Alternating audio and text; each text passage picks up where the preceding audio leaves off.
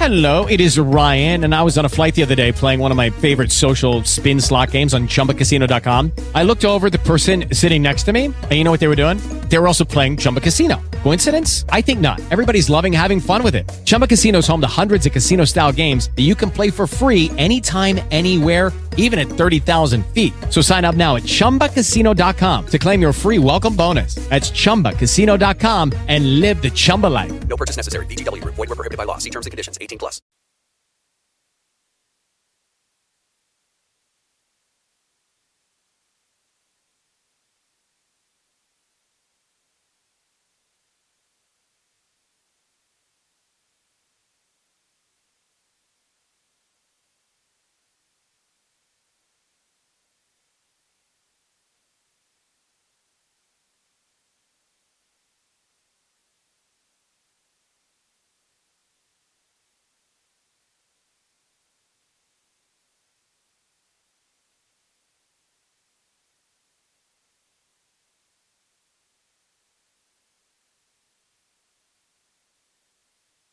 Good evening, everybody. It is 9 p.m. Eastern Standard Time. I'm not feeling so well this evening and haven't been feeling very well for the past couple of days. But it is time for Common Law Wise Words. Just to let everybody know, we will not be doing a show next Wednesday because it'll be the night before Thanksgiving. So if you're looking for a show next Wednesday, I'm sorry to disappoint. Anyways, I guess just getting right into it. I actually was looking up on YouTube for James Rickards. I saw a video of him, and I was going to talk about it with everything going on with Trump.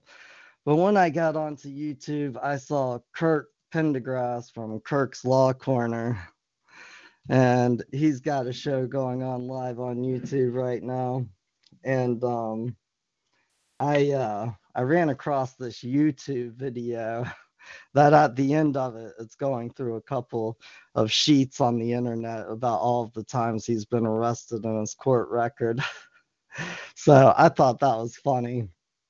But the video I was actually looking for is a video from the London Reel, and it is done with an ex-CIA analyst named James Rickards. And he is talking about Trump and how the whole impeachment process is really helping Trump. Wait just a second.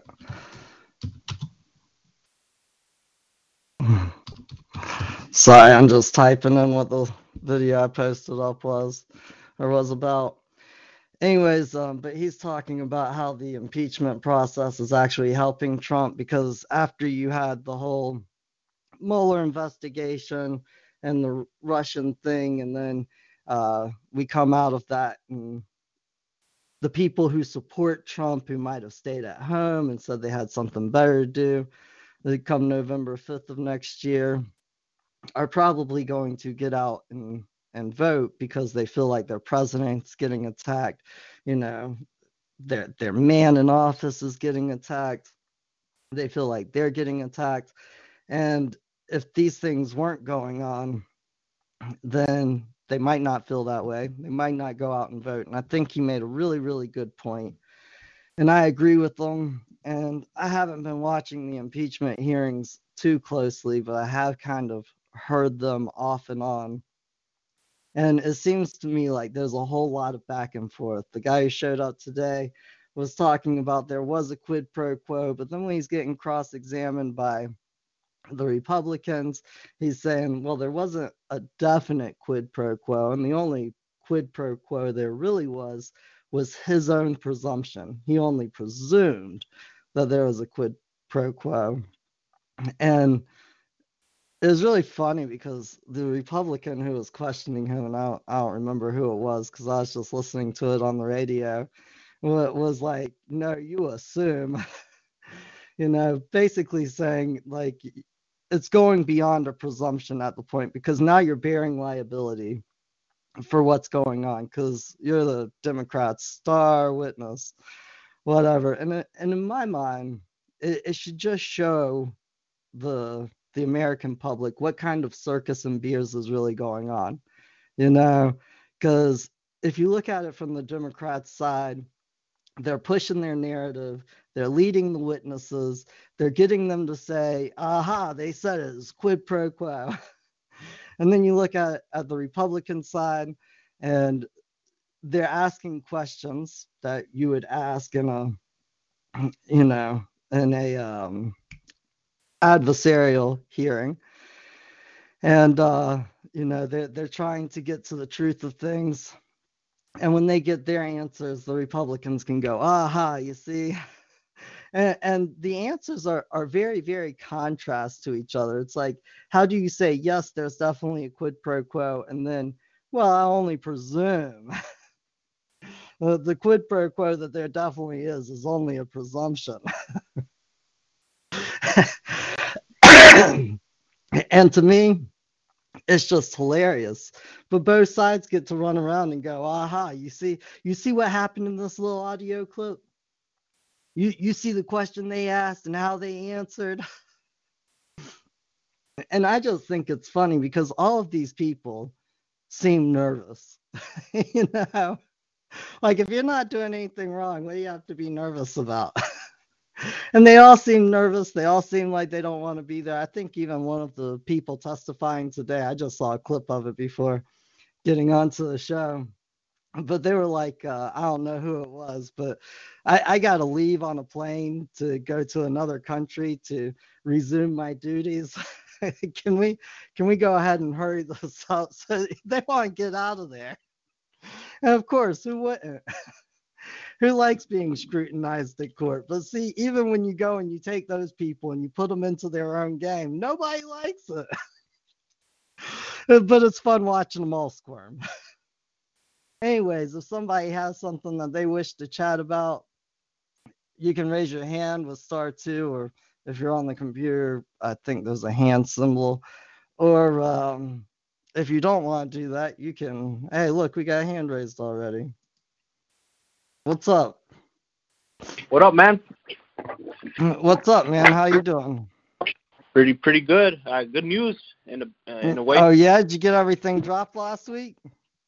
No, not exactly. But the prosecutor hit me up today, and I put in that bill, that notice of the I needed to see the bill. Yeah. And then she's like, yeah, that's a good start what you're doing. And and she's like, I got your letter, and maybe she's like, maybe we could work something out, Well, yeah, I mean, that's typically a go-to for them if you don't look crazy, as they want to work out some sort of deal.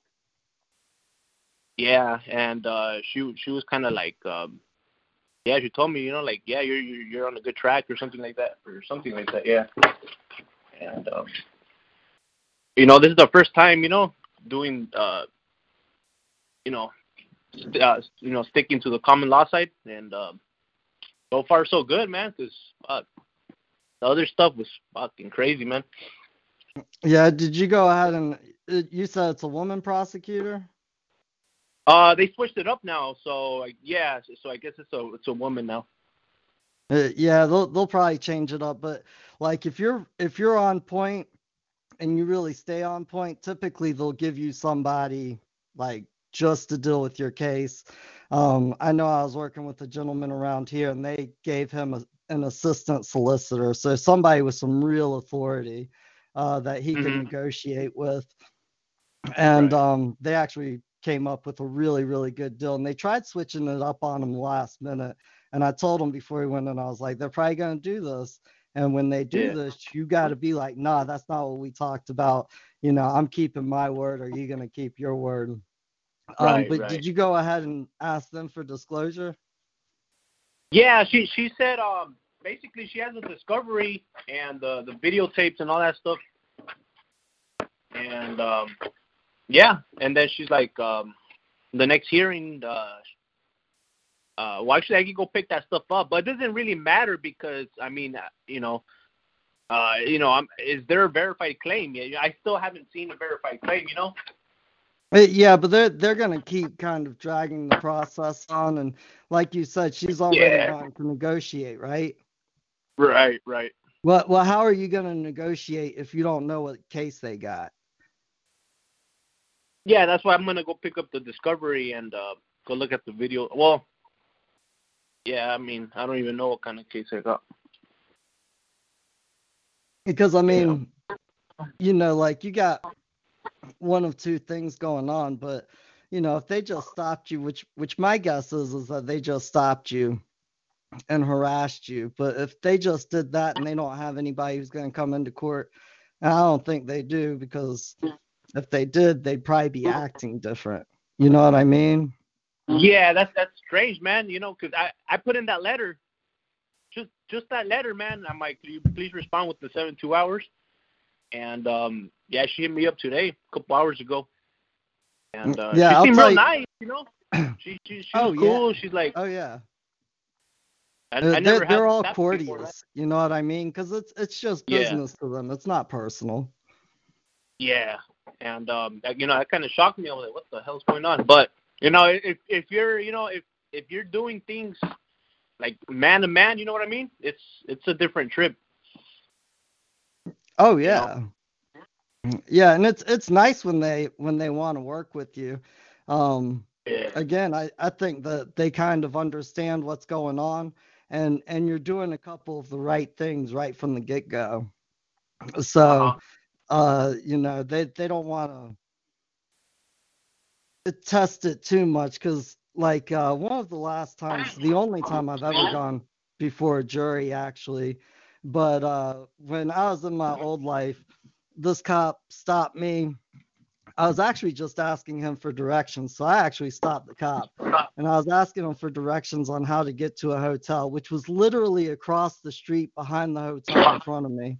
And when I asked him for directions, he asked to see my driver's license, and I knew that I was going to go to jail, because he was going to run my name, and a bunch of stuff was going to come up, and he was just going to find a reason to arrest me. And so he ended up doing that and giving me a bad night, and found like a gram of pot in my car or something and charged me with it. And by the time it went to court, he said that he was over at the Waffle House, and some woman came in hysterical talking about, how absurd I was being and how much of a scene I was causing and how intoxicated I was. And, my attorney was just like, objection, hearsay. We don't have that person here to question them and ask them what he's describing. They're telling him to, about my client. And after 3 times, he dismissed the jury and was just like, I moved the court to dismiss, because everything, like his whole probable cause, his whole foundation was based on hearsay. It's a lot like what's going on with Trump right now. Everything that they have right now is all hearsay. Well, I heard that they said it. Well, in a conversation that I overheard at this dinner place one time. Yeah. Wow. So, and from what you have going on, that would be the exact same thing. You know what I mean? Yeah. So I'm starting to see basically the magician. I can see his trick now. Oh yeah, that's fun, huh? Yeah, it's just it's just crazy, man. A lot of people in there, I was in the court, and then everybody was all like guilty. I'm like, damn. And I got surrounded by like 8 cops, sheriffs. Yeah, they always do that. He's like, but, he threatened me, man. He threatened me. He's like, he didn't want to accept my notice. I put it on paper, I was like, is there a verified criminal complaint? I don't want to see your paperwork. He's like, I want you to say guilty or not guilty, or you go to jail. Well, I take it that you ended up walking out of there. Well, yeah. I had to say, I had no other option. Go to jail or say not guilty. You know. Oh, so you said Yeah, not guilty? Well, I mean, 8 cops surrounding you with their hands on the gun. And what do you think? Yeah, did you get a recording of it? I probably did. I probably did. I don't remember. I mean, I'm not saying that what you did was bad at all, because I completely understand. I mean, you're obviously under threatened arrest. Yeah. Yeah, he said, I think he went, he's like, we're on the record now, so I think he even, it's on the record, I think.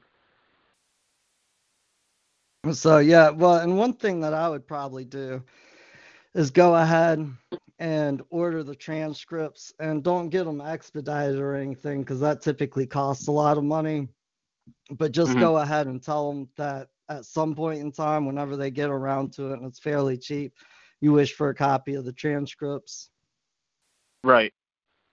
You know, And so do what with that that? way, and typically, like a lot of places, different places have different ways of doing it. Some places will actually just have a recording, like an audio recording of the proceedings, and you can go by and pick up. Yeah, you can go by and pay like $1 or a couple dollars, maybe $5, and pick up a CD. And then other places make you purchase the transcript. And then what would that do? I mean, what? Well, it just okay, so it does a couple of things. One, you were talking about how the officer was coming up and threatening you. You can actually see if that's in the transcript or on the record, or if there's an audio, you can actually see if it's recorded on audio. The second thing that it does, actually. Huh? It was the judge that threatened. Yeah. Okay. Yeah. That's even better, because that's almost most definitely going to be on there or in the transcript. Yeah. The second thing it does is it goes ahead and it shows the other side that you're serious.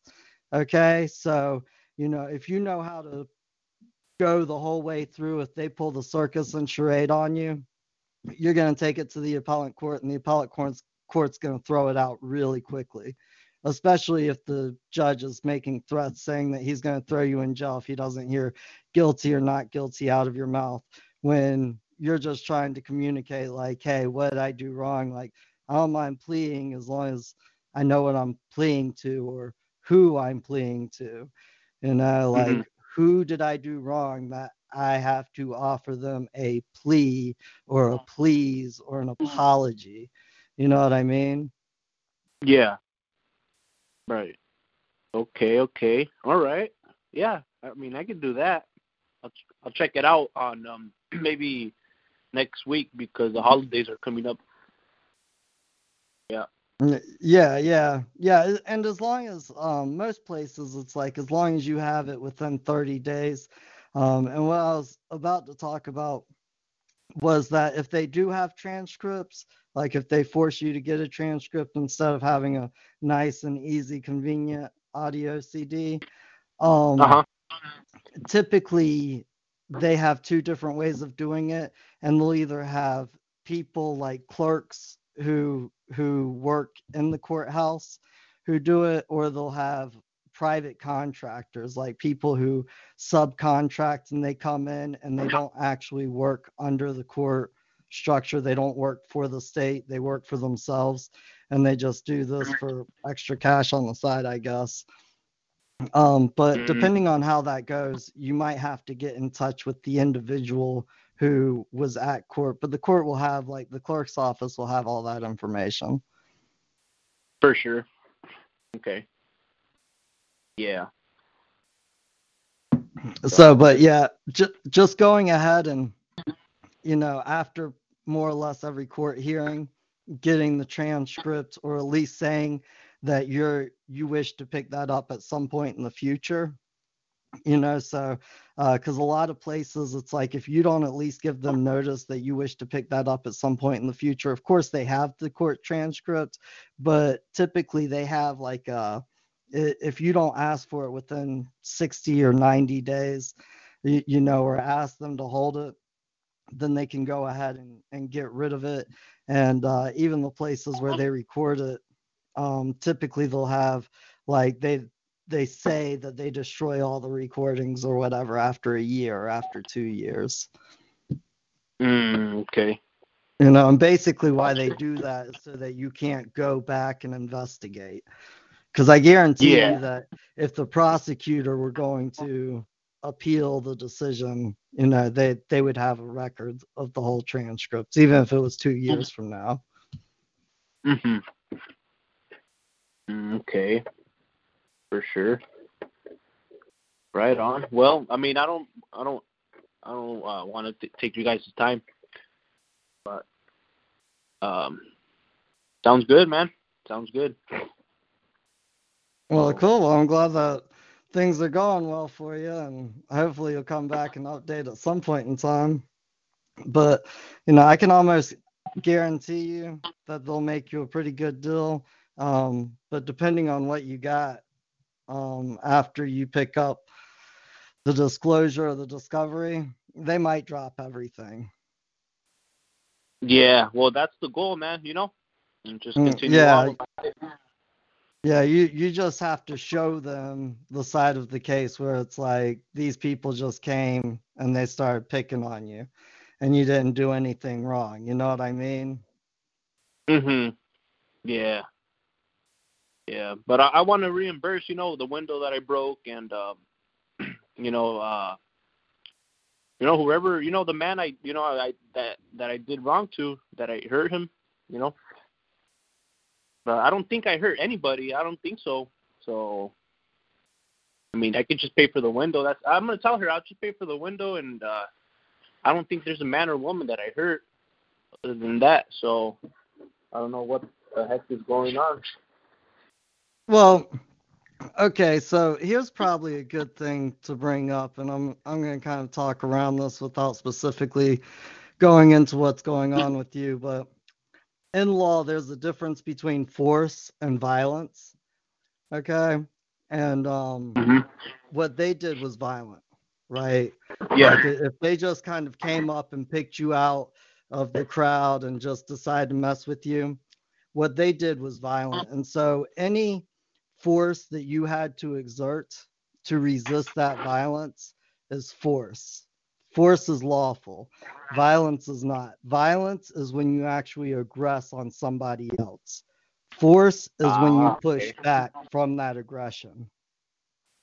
Gotcha. So, and this is why like statutes and things, if you go and look up, like a statute is only given the force of law. A statute's not actually law itself. And that force is only to be applied against violence. Like that force is not the violence of law. It's the force only. Because all of their statutes are supposed to be there to protect the public health, to be the public good. Like if we let people run around and do all these drugs, we'd have a loony society and nobody would get anything accomplished and it would go downhill quick. Yeah. I put it right here in Google. It says, in law, force means unlawful violence or unlawful compulsion. Yeah. So is that what that means?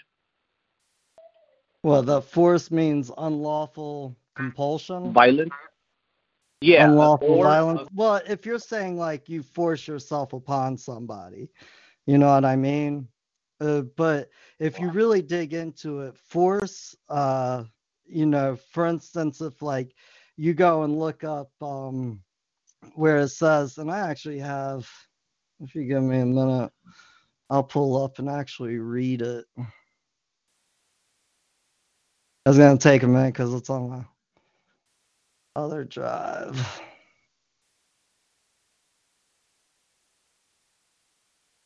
And da da da.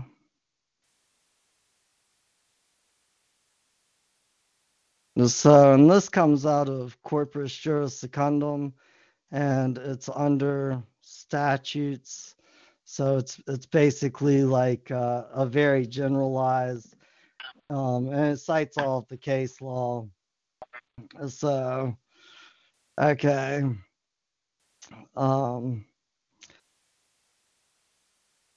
Let me see here. Okay, the term statute is used broadly to designate the written law in contradiction to the unwritten law, which would be the common law or usages and customs. The meaning of the term statute varies according to the connection in which it is used and an enactment to which a state gives the proof of law is a statute. And so that's what it's saying right there, that a state gives the force of law to a statute. Okay. You see? So, and in that sense, they're not using force as a violent, unlawful thing. So they're using violence. They're using violence? Well, I mean, you know, my brother and I were actually talking about what goes on with the state and the government, and he's real pro gun control and this and that. And I was like, well, you know, look at Nazi Germany, look at numerous other countries around the world where they took away the guns, and not long after, you know, they imposed some type of, you know, some type of tyrannical government. And he brought up something I thought was really interesting. And he said, well, the government has a monopoly on violence. You know, and I would say that that's fairly true. Like every government everywhere has a monopoly on violence. I mean, you look at the United States. I was watching a YouTube video just the other day, and it was talking about this black man. He was he went on break from work. He went to go get some tea. He was walking back to work, and a cop almost hit him, and so he spilled some of his tea on the police cruiser. And so the guy gets out, points a gun at him, you know, yells at him, freaking ends up kicking his head into the ground, and then realizes what he's doing was bad because somebody's, you know, taking video, another person's calling the cops, and he drives off. And you know, he ends up getting convicted of a felony, like use of a firearm, you know, use of a firearm and the commission of a violent crime or a felonious act or whatever. And the mandatory minimum for what he did was 5 years. But because he was a police officer and, you know, the prosecutor was begging for leniency and this and that, they ended up giving him 5 years on house arrest where he could go to work and back. Although he wasn't a cop anymore, but still, it's like nobody else would have gotten away with that. But just because he was violent for the government, you know what I mean? Right. It's like, okay, I guess we can let you slide. Wow.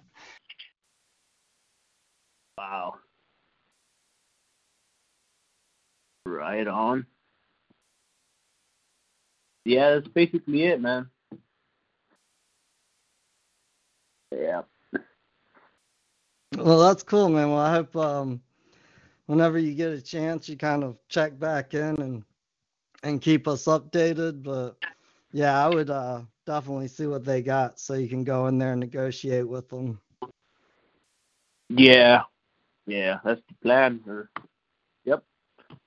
So, because I'll go ahead and tell you, they're gonna test you all the way to the end. You know what I mean? Yeah. And they're gonna try and get what they can. Yeah. Yeah. But I'm gonna stick firm, and I got my plan A. My plan A. You know. Oh yeah. No, I mean I'm glad to hear from you because I was kind of worried about you yesterday. I was thinking about getting in touch with JDX and seeing if he had heard from you because I saw that you didn't post anything up in the group. Yeah, I got slammed up with a lot of work, and but worst case, I'm gonna file a claim this time for reals, man. I'm not playing around. Like I said, man, I would not do that if I were you. Well, I mean, if they're filing the false claim, man, I'm gonna do it, bro. That's the only way to win. You go to court to win or to lose. You're not gonna win you're not gonna win filing a claim against them. You're only gonna piss them off. Yeah, no, well, that's like, you know what I mean? Like, if they're threatening me with prison or whatever, I'm, Like one of the first gentlemen that I ever really kind of gotten involved in his case was this gentleman named Paul Grattan, and you can hear him on some of Carl's later calls, and the ATF came into his home. He flew over to England, bought some air rifle moderators, and broke them apart as if they were firearm silencers and smuggled them back into the United States. I mean, it really looked that way. And the ATF came in and they found them. There were 6 of them. And of course, there was a confidential informant working in his shop who kind of enticed him to go over to England and buy them. And it was a complete BS case, because anything that you can buy for a firearm in England over the counter is going to be legal in the United States. Okay. Right. You could buy it over the counter in the United States. Anyways, they retrieved these firearms, these silencers, air rifle moderators, whatever you want to call them, and they basically left him alone.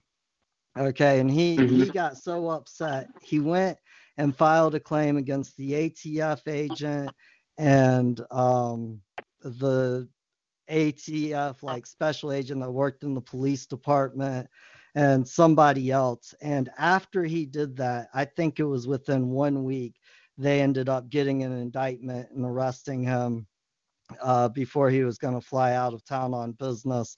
And going through and looking at that case and looking at everything that went on, I don't think that they would have arrested him at all if he had not filed a claim.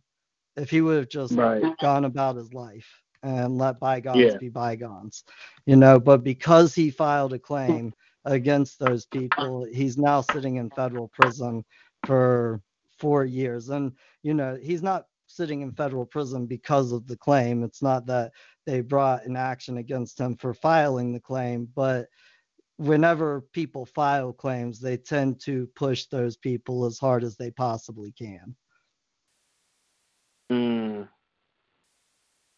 So, and I'm guessing that you got that idea from Carl Lentz's talk show and stuff. I'm listening to Carl Lentz talk. Yep. So, and if you go and look up on all of the people that Carl Lentz had on for the last 6 months of the show or whatever, they all wound up in prison. Every single one of them for some period of time. Yeah. So if you think that's the only way to win, best of luck to you, brother. But I'm telling you that other people have tried it before and they didn't win. And I'm telling you from personal experience, when people start filing claims, they go pretty hard on them. Yeah. Oh, that's weird. They must know something that, you know what I mean? Well, I think that they all kind of get together and strategize. I'm sure that there's some type of email or alert or something that goes out. But, even when you take everything away, like if you just have an action against another man that has nothing to do with the legal society, has no status in the government, and you're trying to move it at common law, rather than within their statutory court system, I can tell you from personal experience, they make it incredibly difficult. And you have to have the right case and you have to present it the right way, or else they're going to look for any reason. They're very, very tricky. Most of the time, they'll get you to throw out your own case without you knowing it. That's how good they are, you know? Right. Oh. So, but yeah, I mean, when you start doing stuff like that, they're going to come at you as hard as they can, and they know law. They know law pretty well, and they're pretty good at using it and being tricky. Yeah. Damn.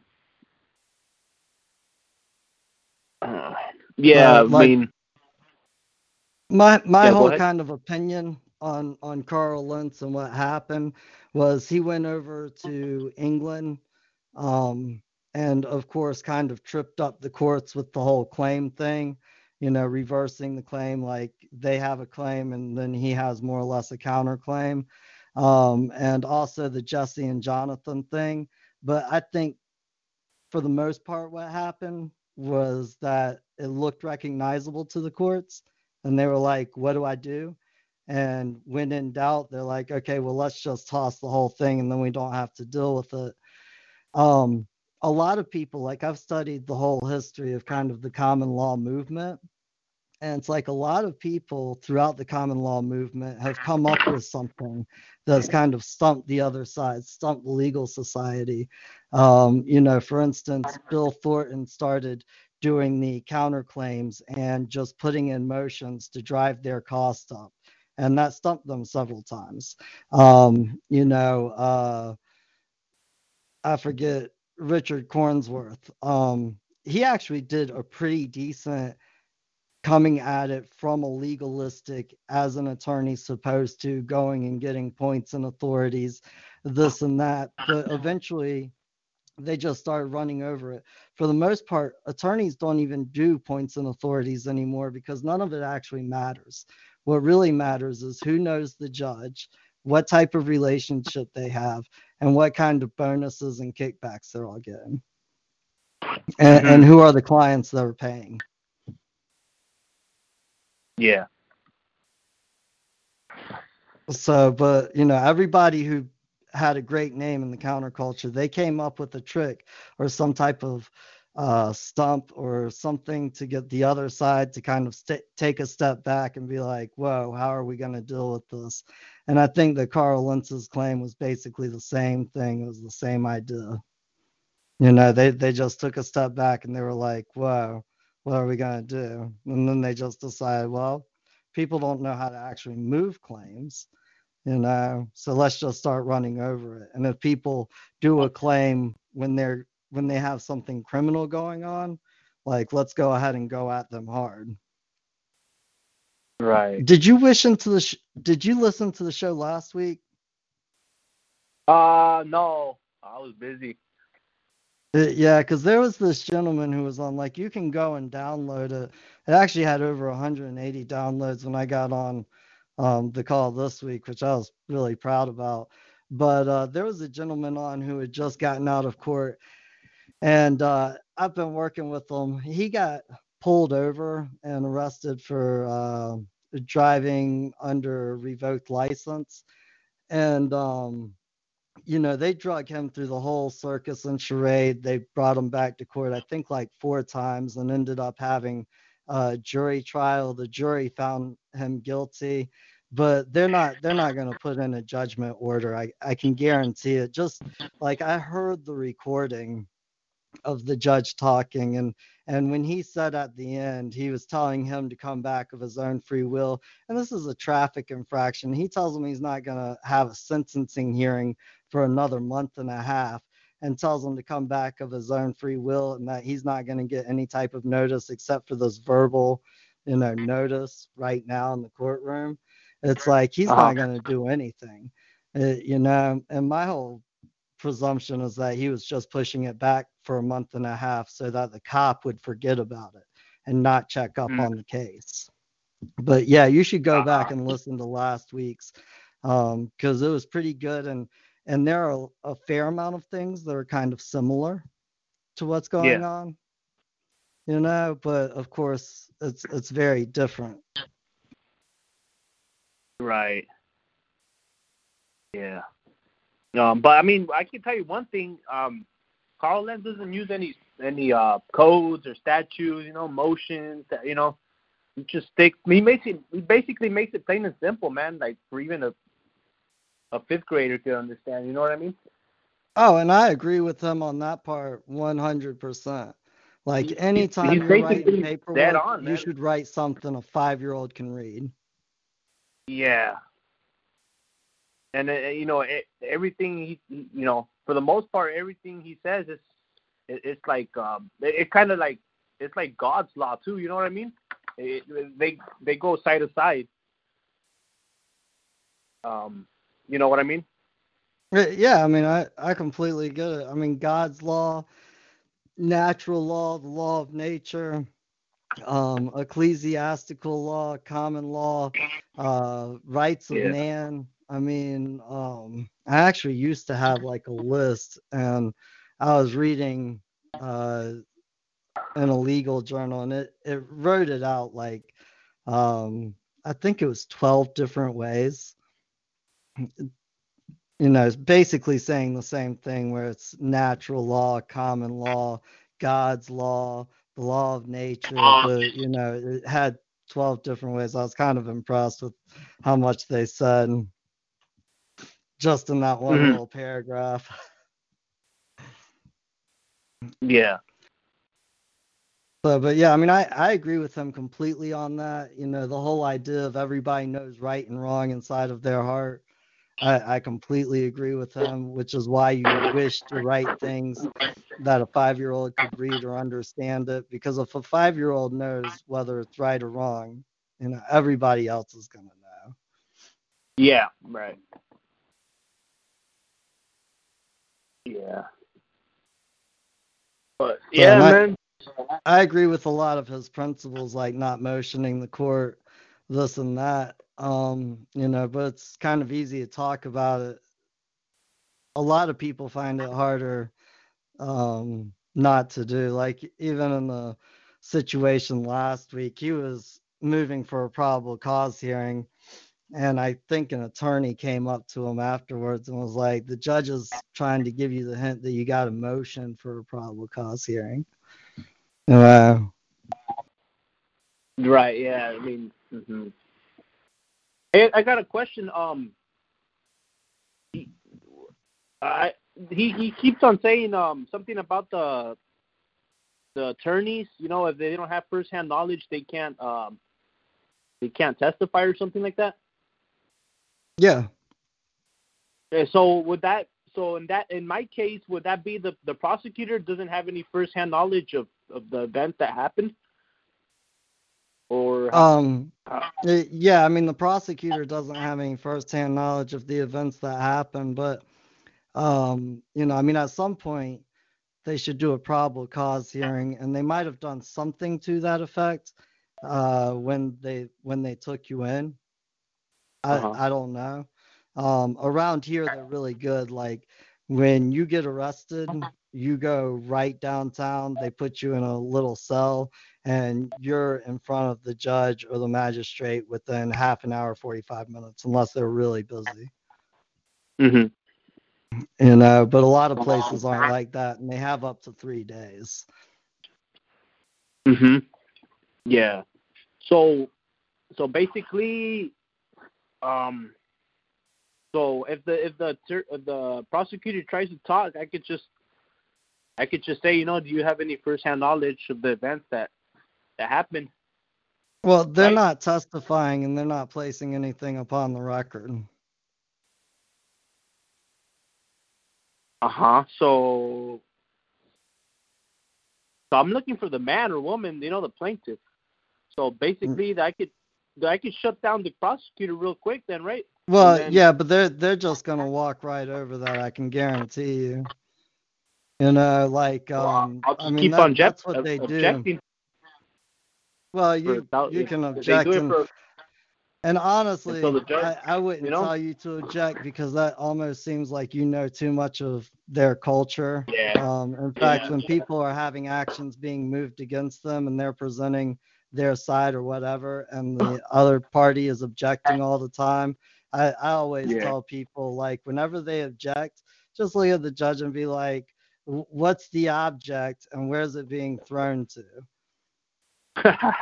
Right. You know what I mean? Like they keep on saying objection. What's the object and where's it being thrown? Yeah. Because I don't understand what they're talking about. Mhm. Yeah. Yeah, I got you there. So, like I wouldn't object. I would just be like, I agree with that.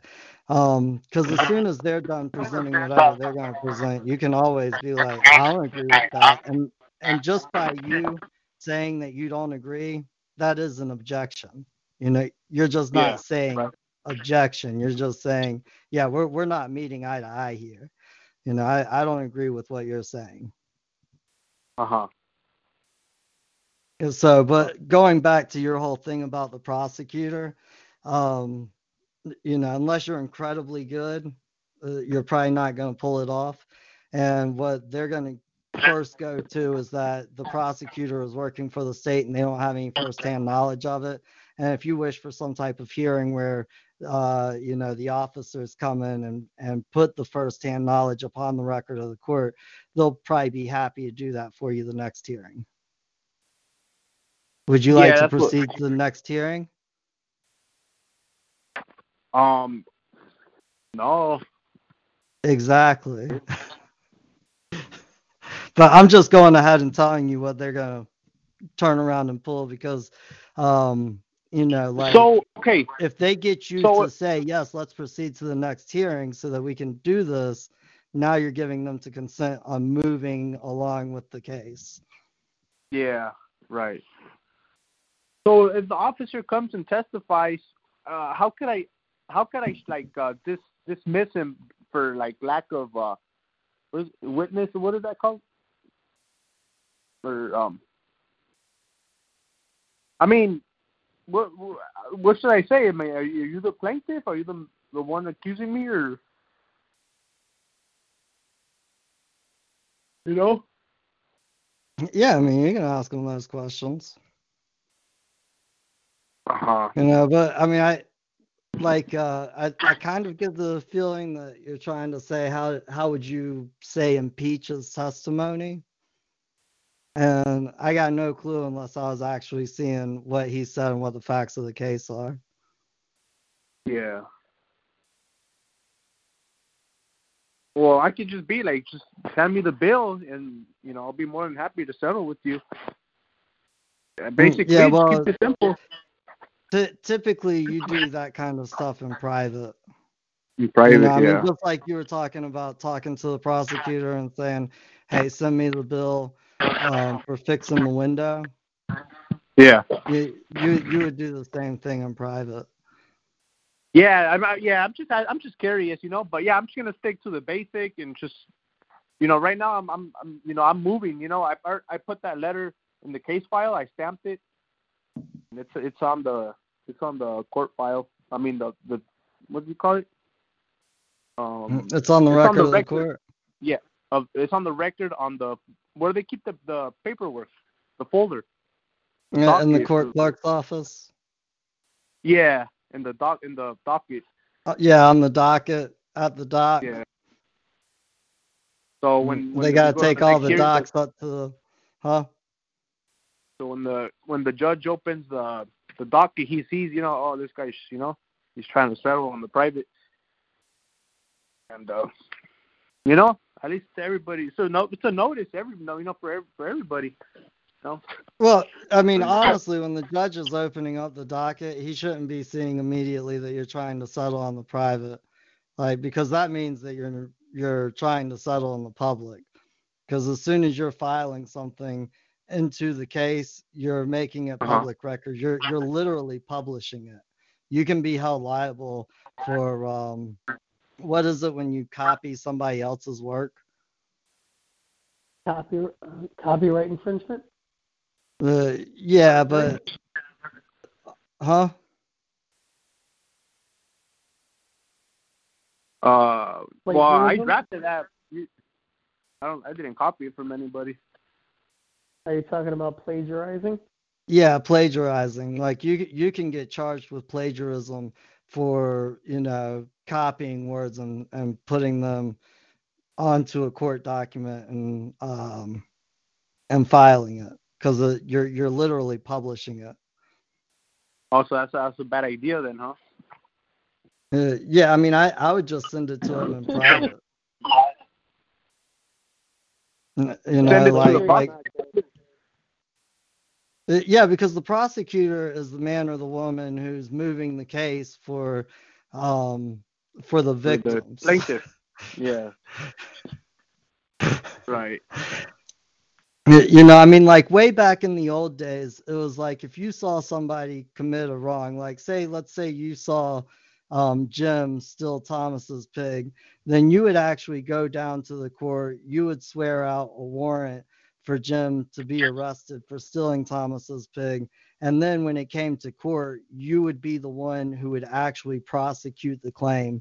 Now, ever since Civil War, shortly after the Civil War, and it depends on where you were, because New York probably had, states prosecutors, and the city definitely had prosecutors, probably by the time the Revolutionary War was won.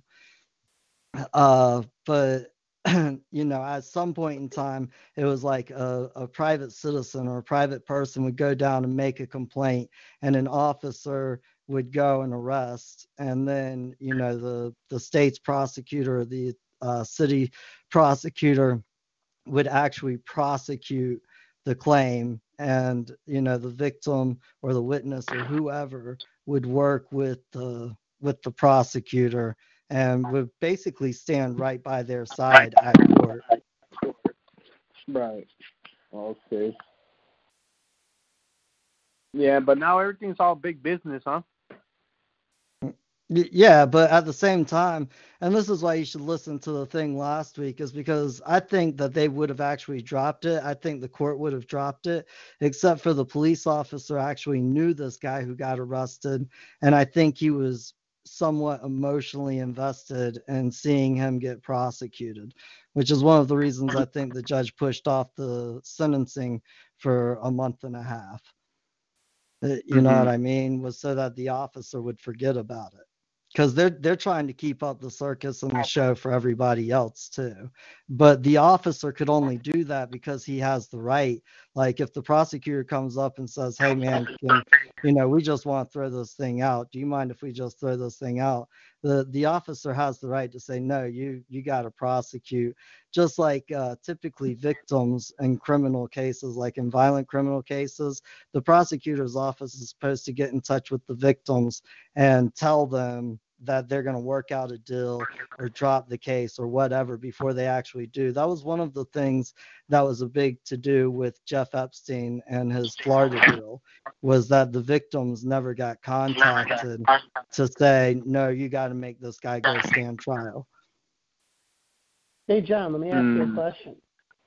Does the officer actually have a right, or does he have a privilege? Well, because the officer is making a private plaint, you know what I mean? Because a complaint is made by a private person to an officer of the state or the appropriate authority. And since the officer is actually making a private plaint on his own behalf, then he actually has a right, just like you would have a right if you made a private plaint to, Just another question. So like I had, let's say I had an ounce of marijuana. That officer actually has a right to prosecute me, or does he have the privilege under a certain society to prosecute me? Oh, I mean, he has a privilege, but No, being the one who made the original plaints, right? Like making a private plaint, you have a right to see that plaint through to prosecution. What does plaint mean? Well, hey, check it out. What does a plaint mean? Wait just a minute. I'm confused right now. So a plaint is the root word for like complaint, right? Or plaintiff. Yeah, or Complaining old lady in plaintiff. French. So plaint means to strike, to beat, to lament. Whence complaint, to strike from the root disused. Whence a Right. stroke. Lamination, complaint, audible expression of sorrow. Complaint, representation made of injury or wrong done. In law, a private memorial tendered to a court in which the person sets forth his cause of action. And that's basically what it is. It's like when the officer is actually writing the plaint, in law, what he's doing is he's making a private memorial tendered to a court in which the person sets forth his cause of action. And the person Okay, so is that the makes a lot of officer. sense. So does that mean that that officer is liable for that? Absolutely. Oh, absolutely. Yeah. Okay, so if the officer is liable for that, and you're not liable for the complaint that he's making, for the plaint that he's making, shouldn't he be charged for it? I agree with you 100%. So how do we move it into that area? You get people. Yeah, I mean, you get people educated and agreeing with that concept, because there was a point in time not too long ago, like 150 years ago, a judge would have to put up a $100,000 bond or a $10,000 bond, and in gold that would have been a lot, or like 500 acres of land to be able to cover any injustice that they did. And the sheriff was the same way. The sheriff had to have a really big bond, or some type of liability in case they brought a false plaint to the court. Even in the Constitution, what is it, $20? $20 was more than an ounce of gold. Well, $20 back then was an ounce of gold. Is that what it was equal to? $20? Yeah, like when they wrote the Constitution, and I really wish they would have just said an ounce of gold, but when they wrote Article the 9th or the 7th Amendment, as most people know it, and they say, in suits at common law where the value in controversy shall exceed $20, the right to trial by jury shall be preserved inviolate. What they were really saying was an ounce of gold. Like anything in controversy over an ounce of gold, you have the right to a trial by jury. And what they were specifically talking about was in a civil action, like a non-criminal action. Because what was going on before the Revolutionary War is that, the king would basically put in his people into judgeships, and they would rule on behalf of the bench, the king. And so people got kind of sick of that, and they were deprived of their right to a trial by jury in civil cases over in the colonies. And that's one of the reasons why they preserved it when they created the government. Well, you have a right to move from a criminal to common law, right? Well, everything is actually law. Like here's the way that they really trick people, is that back right after the Civil War, they abolished at law and inequity for the complaint, for the Code of Civil Procedures. So when you're moving under the Code of Civil Procedures, you have criminal and you have civil. And of course, those move under the way that it's written by the state legislature or the Supreme Court of that state. But that's actually moving under a civil law. It's not a common law. Can I ask you a question? Does it become law when you agree to it? Like that's absolutely when it becomes law. Oh, okay. Yeah, I mean, as soon as you consent to it, it's kind of like the guy from last week. The reason they can't do anything is because they asked him for consent all the way to the end, and he never consented. But as soon as you consent, it becomes law, and you can always take that consent back. Well, you can take it back on a fiction. You can't really take it back on a man, though, right? No, a man can take back consent. I mean, just look at the So, like, if me and you have a divorce deal rate and in America, and you're telling me that, you know, a man or a woman couldn't take back consent. well, that's no, that's still between two persons. Only two persons can get married legally. A man and a woman only gets married lawfully. Okay, well, a man and a woman gets married lawfully. They can't break that consent.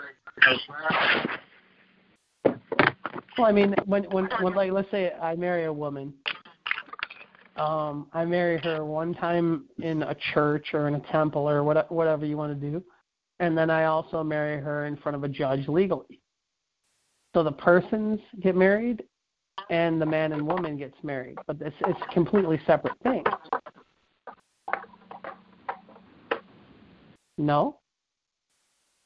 I mean, I get exactly what you're talking about, but, you know, it's kind of like joinder. Are you telling me that the man and or the woman cannot join with the person to consent to that marriage? And you're also telling me that after they've joined with that person to consent to the marriage, that they cannot unconsent to the marriage. So, Well, like, no. only the person can get Saying is, a divorced, but man not and a the man and the woman can woman. get married under God, or whatever you want to call it, God, Spirit, Allah, Yahweh, whatever. And then you can also get married under the legal society. And the legal society, you can just say, no, it doesn't exist. And the man and the woman can both extinguish their presence in the legal society. And the legal society has to go bye-bye, but under law, they're still, because... Oh, yeah, you. I know what you're saying. Now, God, Jesus, he said, you know, once you got to get married his way, you know, man and a woman. And if you break his law... No, that's not what I'm talking about. Oh, no? No. I mean, I don't care if it's a man and a man or a woman and a woman. They can get married under God or whatever. They can enter in a contract between each other. And somebody could stand up in a court and say, this man said that this would happen and they didn't fulfill. But they can't, the state or the church or whatever can't say that they owe anything because it's a fiction. Like, you can delink yourself from a fiction, but you can't delink yourself from another man. Woman, man. This is where I have a lot of problems, because it seems like there's been a huge gray area made. Like let's say Jonathan made this company that says everybody that wants to join in a contract, come with me. And we all went with him, and we all joined in our own contract, and we entered him as a third party in the contract. And then all of us were like, man, Jonathan's just raping us. He's taking whatever he wants. It's costing us way too much to deal with him. He's not really providing a just service. We all want him gone. Jonathan's company can't do anything about it, because mankind said goodbye. It's a fiction. But another man can actually stand up and say, well, no, you owe me this, or no, you said this. His company can't say that. And it doesn't matter if it's the company of the church or the company of the state. It doesn't matter which company it is, because they're both corporate. They don't exist. It's a fiction. But what's real is what can stand up in front of you and point at you and said, this did wrong to me. So this is where I get really confused in this and how to move it forward. And I'm sorry, I just jumped in the call. I have no pretext of what was going on. John, if I'm jumping in and stubbing my toe, let me know. Oh, no, it's all good, because it'll give us something to talk about. Okay. You guys... yes, yeah. Go ahead, man. Yeah, I mean... Yeah, and one thing's a corporation and one thing is man. It's two different things, right? Yeah, but Me a personally, man can create joinder with a corporation, or a man can create right. joinder with his persons. Mm-hmm. And what else can a man do? Sever Hey, that do you guys joinder remember? as long as it doesn't hurt another man. Absolutely. Yep, there you go. That's I that's mean, really where. Go ahead. I'm sorry.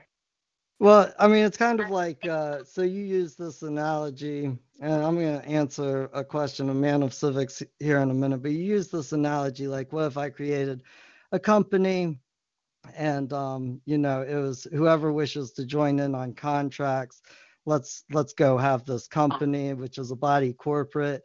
And it's like, are you tied to that company?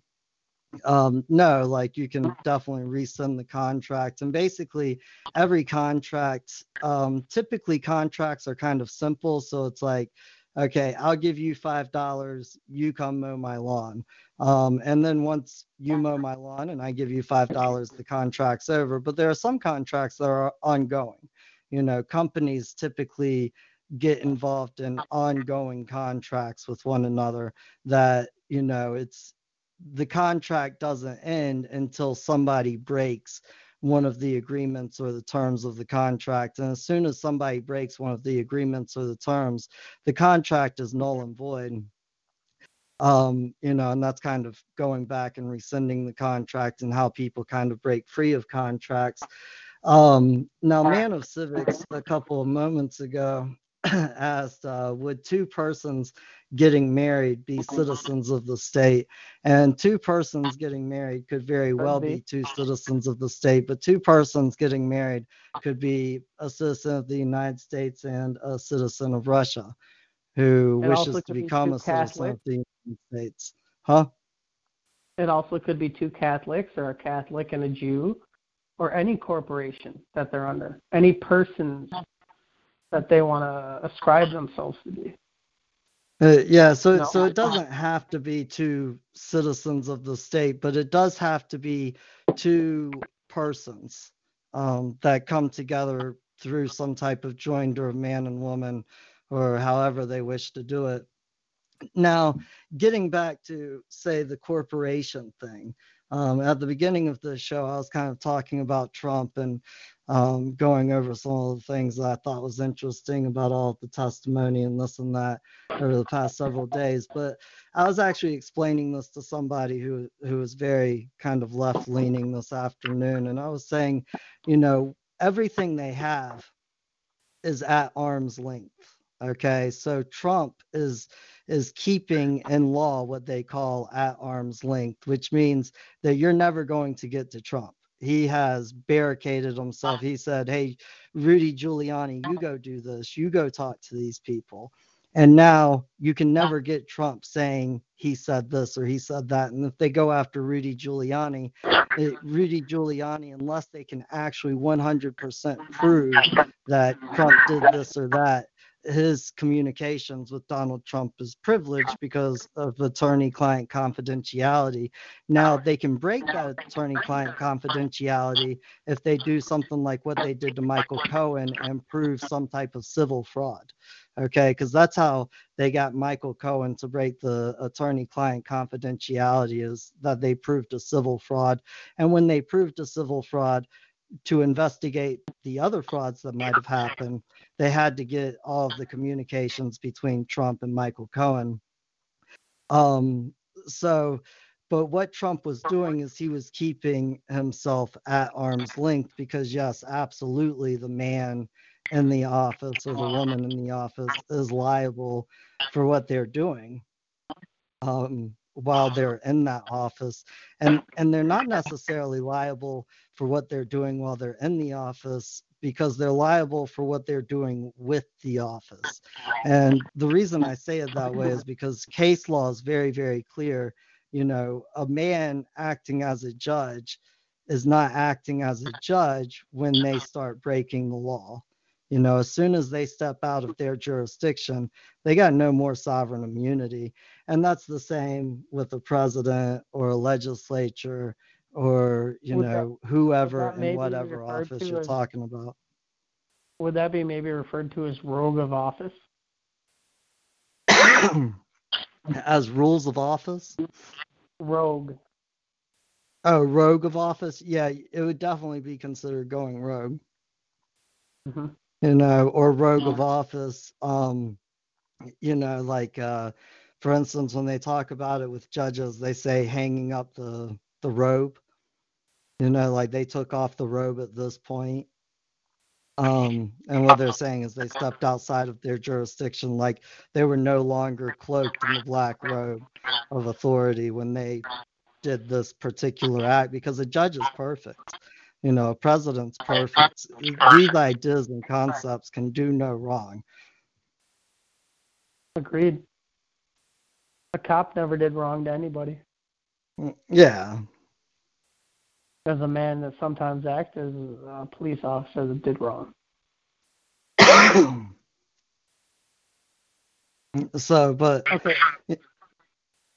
So honestly, that's like where I really have my dilemma. Like we talk a lot on these phone calls about men that do wrong in office, that don't accept that you're not there in person, that you're in there as a man, or railroad you. I don't care if it's till the end, make you come back 6 times, charge you with something, and then never make you go to jail or pay anything or whatever.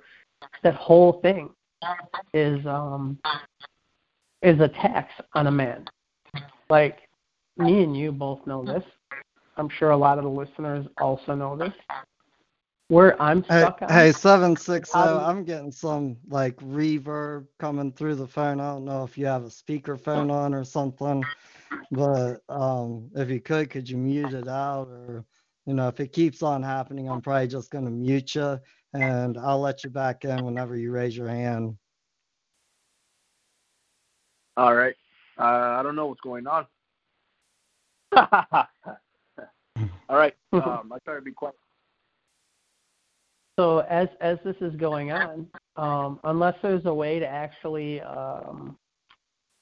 cost them something, it's no problem for them to keep doing it. If it's like 10,000 win and 1 fail, and we just drag this poor man through all of this and nothing happens to us, like how do we get it to end? It's never going to end. So really where my point ends is, where do we start causing a disruptance to them? Where do we start getting our ends met? If we can't do that, then we have nothing. They can just do with us what they will, and if they win, they win. If they don't, they don't. Yeah, I mean, I can see it from that point of view, but I'll tell you, I would say a year ago, I was way more worried about what you're talking about right now than I am today. And I'll also tell you that the whole time I've done this, as long as people have held their position and stayed strong, it didn't matter if they took them through the whole circus and charade. I have never, ever seen an unlawful judgment executed. Ever. Okay. I don't care if it's unlawful judgment executed. I still had to come to court 6 times. I still had to have an unlawful judgment rained on me. And even if they didn't take me to jail or cost me $10,000, they still disrupted my life, my well-being, and my ability to do as I wish, which is a win for them anyway. I mean, you understand what I'm trying to come with, right? I absolutely agree with you, but I'm telling you, a year ago, I saw them doing some really, really scary stuff. And now, kind of like I was talking about last week on the show, it's like when people go in there and they go in there correct, they try and move around them in law. They normally don't threaten them. And they have really calmed down on the amount of force that they'll use. But a year ago, I mean, I've seen somebody go to jail, and let me actually retract my whole statement about never seeing an unlawful judgment executed. I saw a man go to jail for 30 days for exercising his right to remain silent in a courtroom. Okay. And the judge held him in contempt of court for 30 days. And it was a completely unlawful order. But I also know that the sheriff went into that man's jail cell and told him that he could swear out a warrant for the man who was acting as judge that day as soon as he got out of there. The sheriff did that? Yes. And did the man do this? No. No, but there's still a criminal complaint on file Let me down ask at you a that question. courthouse. Was the sheriff the guy that put him in jail? The sheriff was the individual who was holding him. The sheriff didn't actually arrest him in the courthouse. So the sheriff was covering his ass, in other words. Yeah. Absolutely. Okay, he's like, I followed this order, but I'll tell you how to get the man that made this order. So that was a failure of the guy's part that went to jail. I mean, I got a lot of respect for what he did.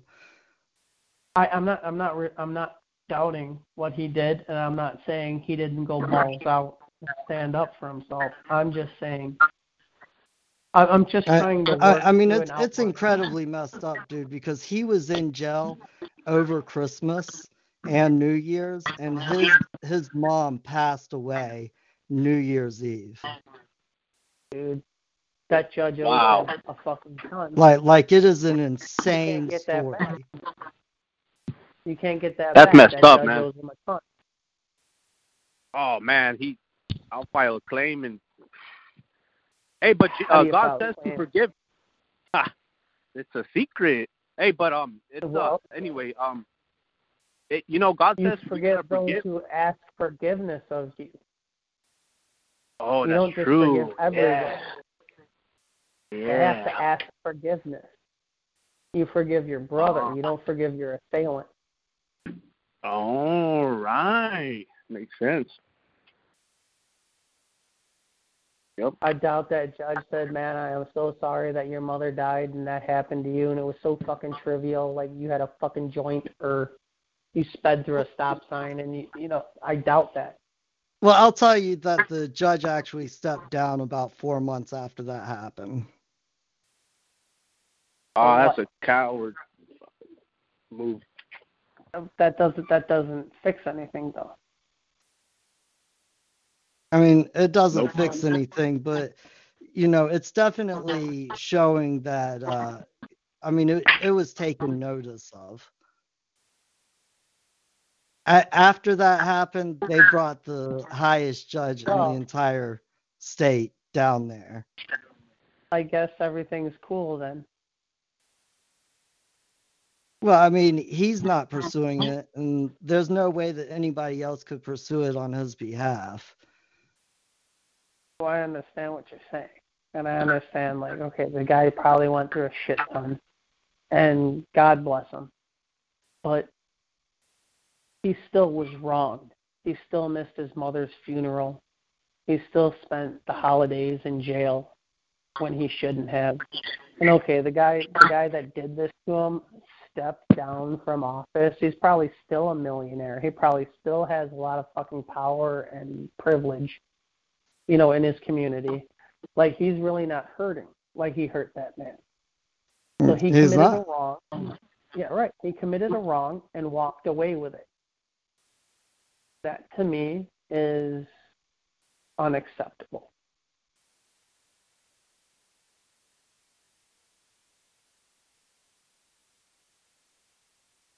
I agree with you. Yeah. You know what here's the thing. I have the criminal complaint.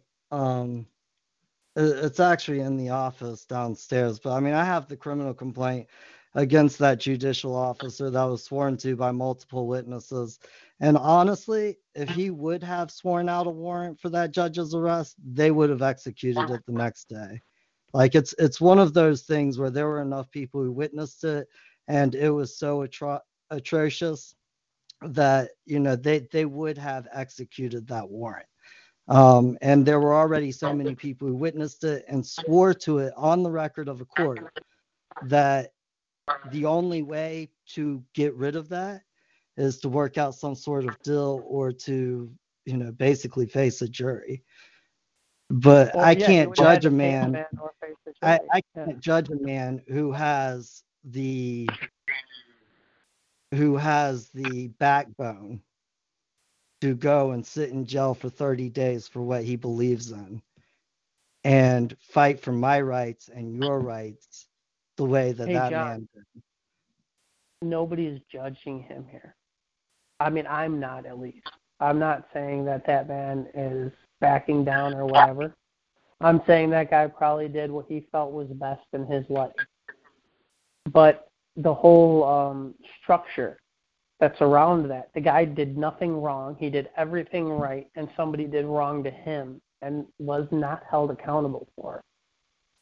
That, to me, is the worst thing that can happen in a society. Because if that can happen, if a man can stand up for himself, get thrown in jail, miss his mother's funeral, that kind of horrid thing can happen. And all that guy does is step down and, goes back to his mansion and his summer home in Tahiti or whatever. Like, that guy should be hung. He literally has done that to hundreds of people if he did that hard to him. He should be hung in the busiest intersection of town from noon till dusk, so everybody can see what happens to somebody that commits treason in this country. That should be the punishment for that. I don't care about jail for him. He should be done. That's my view on it. If you can do that, if you can take a man away from the death of his mother over a non-criminal case, like there is no crime he committed. He didn't kill a woman. He didn't rape a child. He didn't steal a man's goat. It's a joke between me and you, John. If that shit didn't happen and he walks back to his mansion, fuck the system.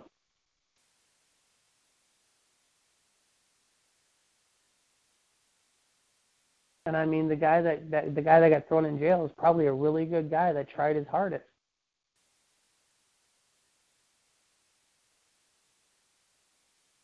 This is where I stand, and this is where a lot of the things that happen, like, I just can't deal with. Like, we always go back and forth with me with the license because it's my job, and da-da-da. How do I delink myself with the license? Well, you signed a paper that says every time that you drive, da-da. Okay, well, I'm not driving, and how do you do that? And they say this and they say that. Screw that, man. My mom dies while you threw me in contempt in jail. I will die. I will bleed before I let you go. Not saying that he's not equal or whatever, but it's a fucking shame. So, how do you move forward with something like that? Well, I mean, I think if he wished to move forward, he should go down and swear out a warrant. I got a question. What's up? Could you take the matter into your own hands? Basically, you don't say you do. You know what I mean? I mean, every man can do as they wish. The answer is straight up man to man, no codes, no statues. Well, that's like in the Western days, Yeah, I mean, every man can do as they wish, but I mean, if somebody did something to a judge, the system would come down on them as hard as it could. Okay, I'll put it the way I feel about it, and maybe this makes sense, and maybe it doesn't. And John, please correct me if I'm wrong. Somebody comes onto your land, and let's say it's the olden days. Let's say it is the Old West, and you have 40 head of cattle, and they come on your land with 3 guys, and they put a gun to your head and your wife's head, and they steal your cattle, and they walk off with your cattle. The next thing you do is you actually go to the sheriff, and the sheriff actually commits the force necessary from the public. He deputizes people to go and get your cattle back because that man wronged you. If you don't need the sheriff and you track that guy down and you get your Winchester out and you shoot all 3 of those guys dead and take your cattle back, it's the same thing. You just didn't go to an outside authority. You were still in the right. You've done nothing wrong. Yeah, And you've got your property back. it's just like I've told you before, and I've talked about on the show before. Like, people talk about common law, like common law is always taken up in a courtroom. And common law isn't always taken up in a courtroom. Most of common law is taken up in the streets. And when you are talking about common law in a law form, when you talk about the ancient common law, there was a lot more than a trial by jury. There was a trial by ordeal. There was a trial by combat. There was a trial by testimony. There were multiple different ways of having a trial. But what you're talking about is common law that you don't go to court over. You know, it's that natural law. It's that natural right of existence. You know, and I think probably before you got on the call, but I was telling 760 that there's a difference between force and violence. And violence is when you actually aggress on somebody else or when somebody aggresses on you. Force is your lawful right to push back against that aggression. Agreed. Another word for it is VIS, viz.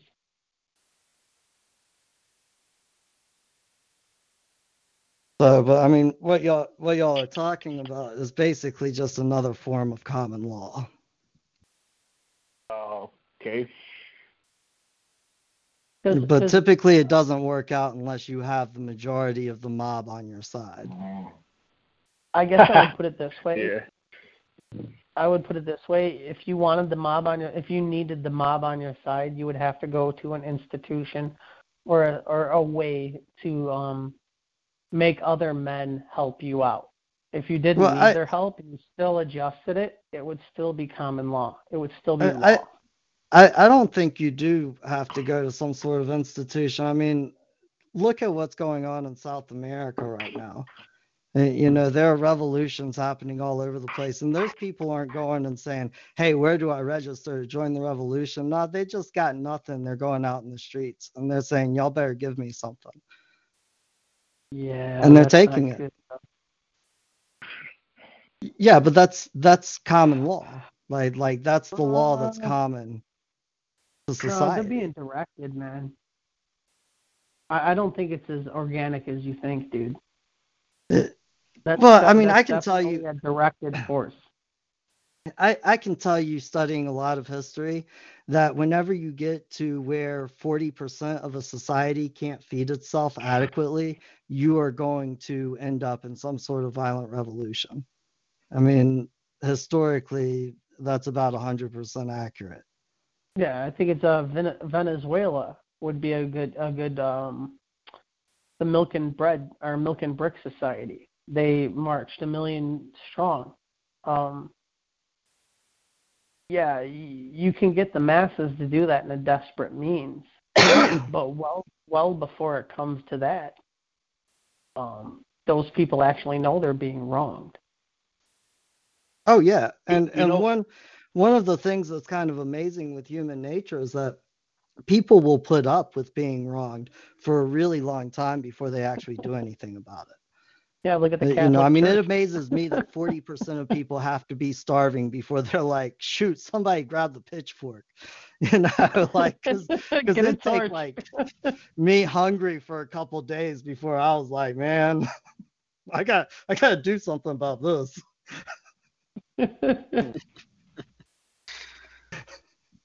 You know what government stands for? Yes. Yeah, govern is to control or steer like a natural order. Let them do it.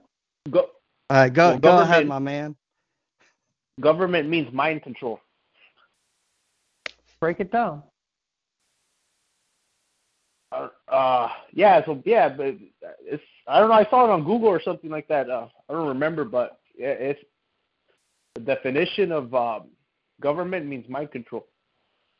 Yeah, actually, every time I've Googled searched that within the past year and a half, Google doesn't have that up. And in fact, like if you break down the last part of mint, like if you go and try and look up the suffix of mint, Google basically sticks to something concrete like cement.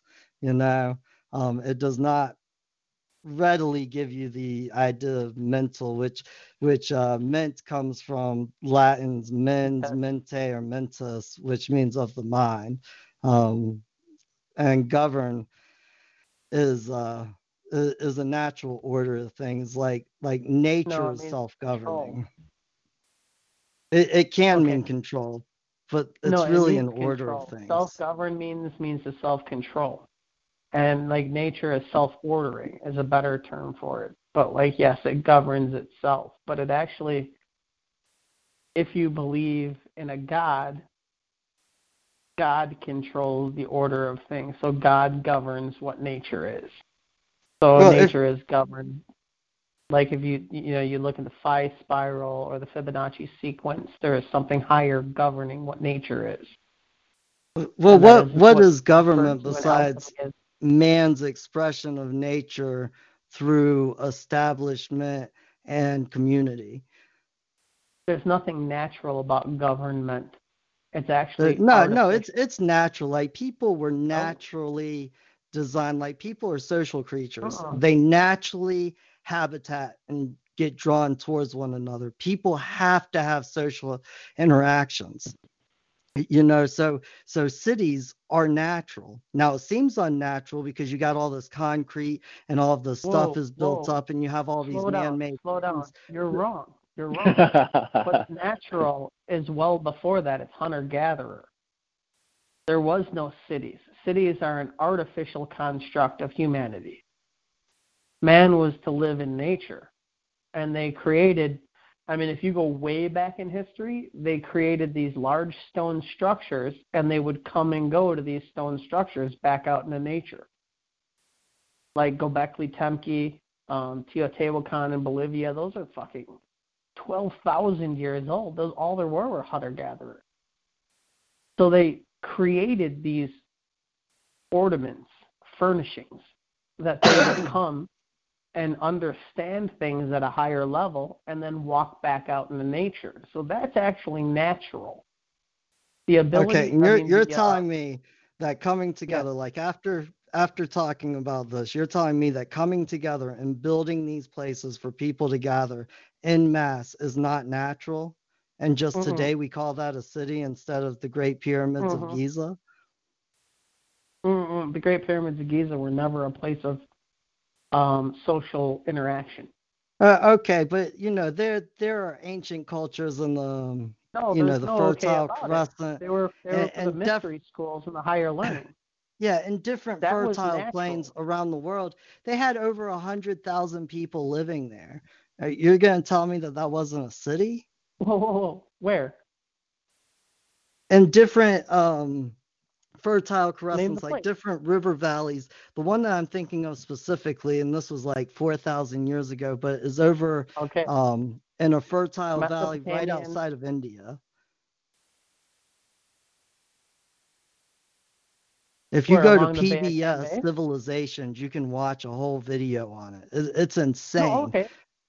Up until about 5,000-6,000 years ago, man didn't do that. It wasn't natural. This is an artificial construct of man to assimilate power. Up until about 5,000 years ago, it wasn't like that. Yet all these really ancient structures, the pyramids, Göbekli Tepe, Teotihuacan, all these places well predate 5,000 years ago. And so that means that it was natural before then. No, it was not. They would come and go. Then how did these places get built? We're not quite yet at the point where more people live in a city than in urban areas or in rural areas. So more people travel to the city and leave and kind of go back to their calm life. New York City is the natural state of man? New York City. I think it is right now. God, no matter how chaotic that might be. Dude. How many people think in New York City? 15, and the rest of them follow? No way. That is not the natural state of man. Not at all. I don't know. I've known a lot of New Yorkers that are pretty smart. You know? They're intellectual, intelligent. I come from Chicago. I lived in Chicago for the better part of 10 years. A lot of sounds like I just don't like New Yorkers. No. They push me around, I knock them out. Yeah, I don't like their pizza. I give them my hot dogs. The truth is you talk to 100 of them, and 100 of them don't have original ideas, feelings, or context. They're all a pattern. They're zombies. Don't you see them? They're zombies. They're just walking in their phones, just taking stupid pictures inside the buildings. That's a good way to put it, I guess. But I guess what I'm trying to say is they don't have original ideas. They're very good at regurgitating what they're told. And that's what makes a metropolitan area. Like a metropolis is a bunch of people that are really good at regurgitating what they're told. And I mean, Chicago's not New York, but it's a goddamn close second. And I lived there for many, many, many years. And all they could do is regurgitate. They didn't have their own ideas. They didn't have their own context of being. So it wasn't natural. What are we doing here? Like, there's this famous Chicago gangster, and I don't remember his name right now, but he said something I'll never forget. And he said, everything I am, I just stole from somebody else. If I saw a cigarette you were smoking and I liked the way you smoked it, I started smoking my cigarette that way. You know, we're not coming up with original ideas. We're talking about, you know, information and feelings that the great teachers, the great Enlightenment people, you know, the Gandhis, the Christ, the, you know, the Buddhas, Confucianism, the greats have been talking about since. I'm coming off the wrong way. I'm not saying so much that we're coming up with original ideas, because I do believe there's nothing new under the sun. What I'm trying to say is there's a certain context of thinking called logic, and then there's a certain context of thinking called conformalism. Now, logic will always be one thing. Conformalism will always be the conforming to a certain society.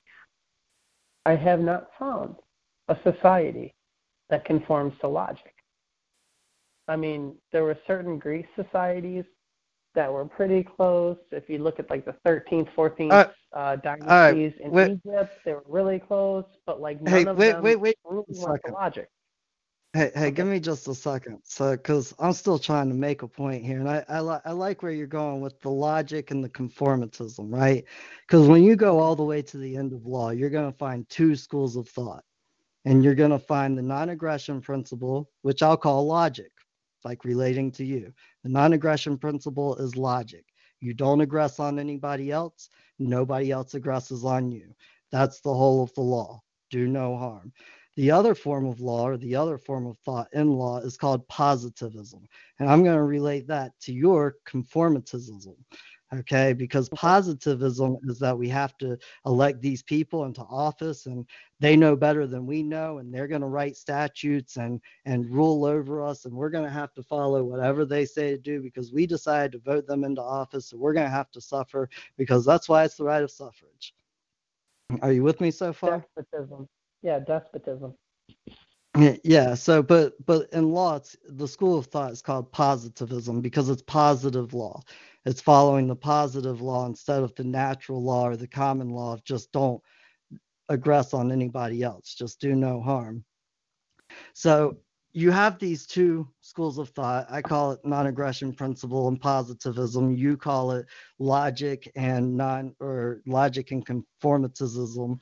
And you're telling me that it's not natural for a human race, for human society to go through this process where through their own free will choice, they decide which type of society they wish to live in, whether it's a, you know, logical society or a conformatism society. And if that is logical, that they would go through that type of thing, then doesn't that in essence make it natural?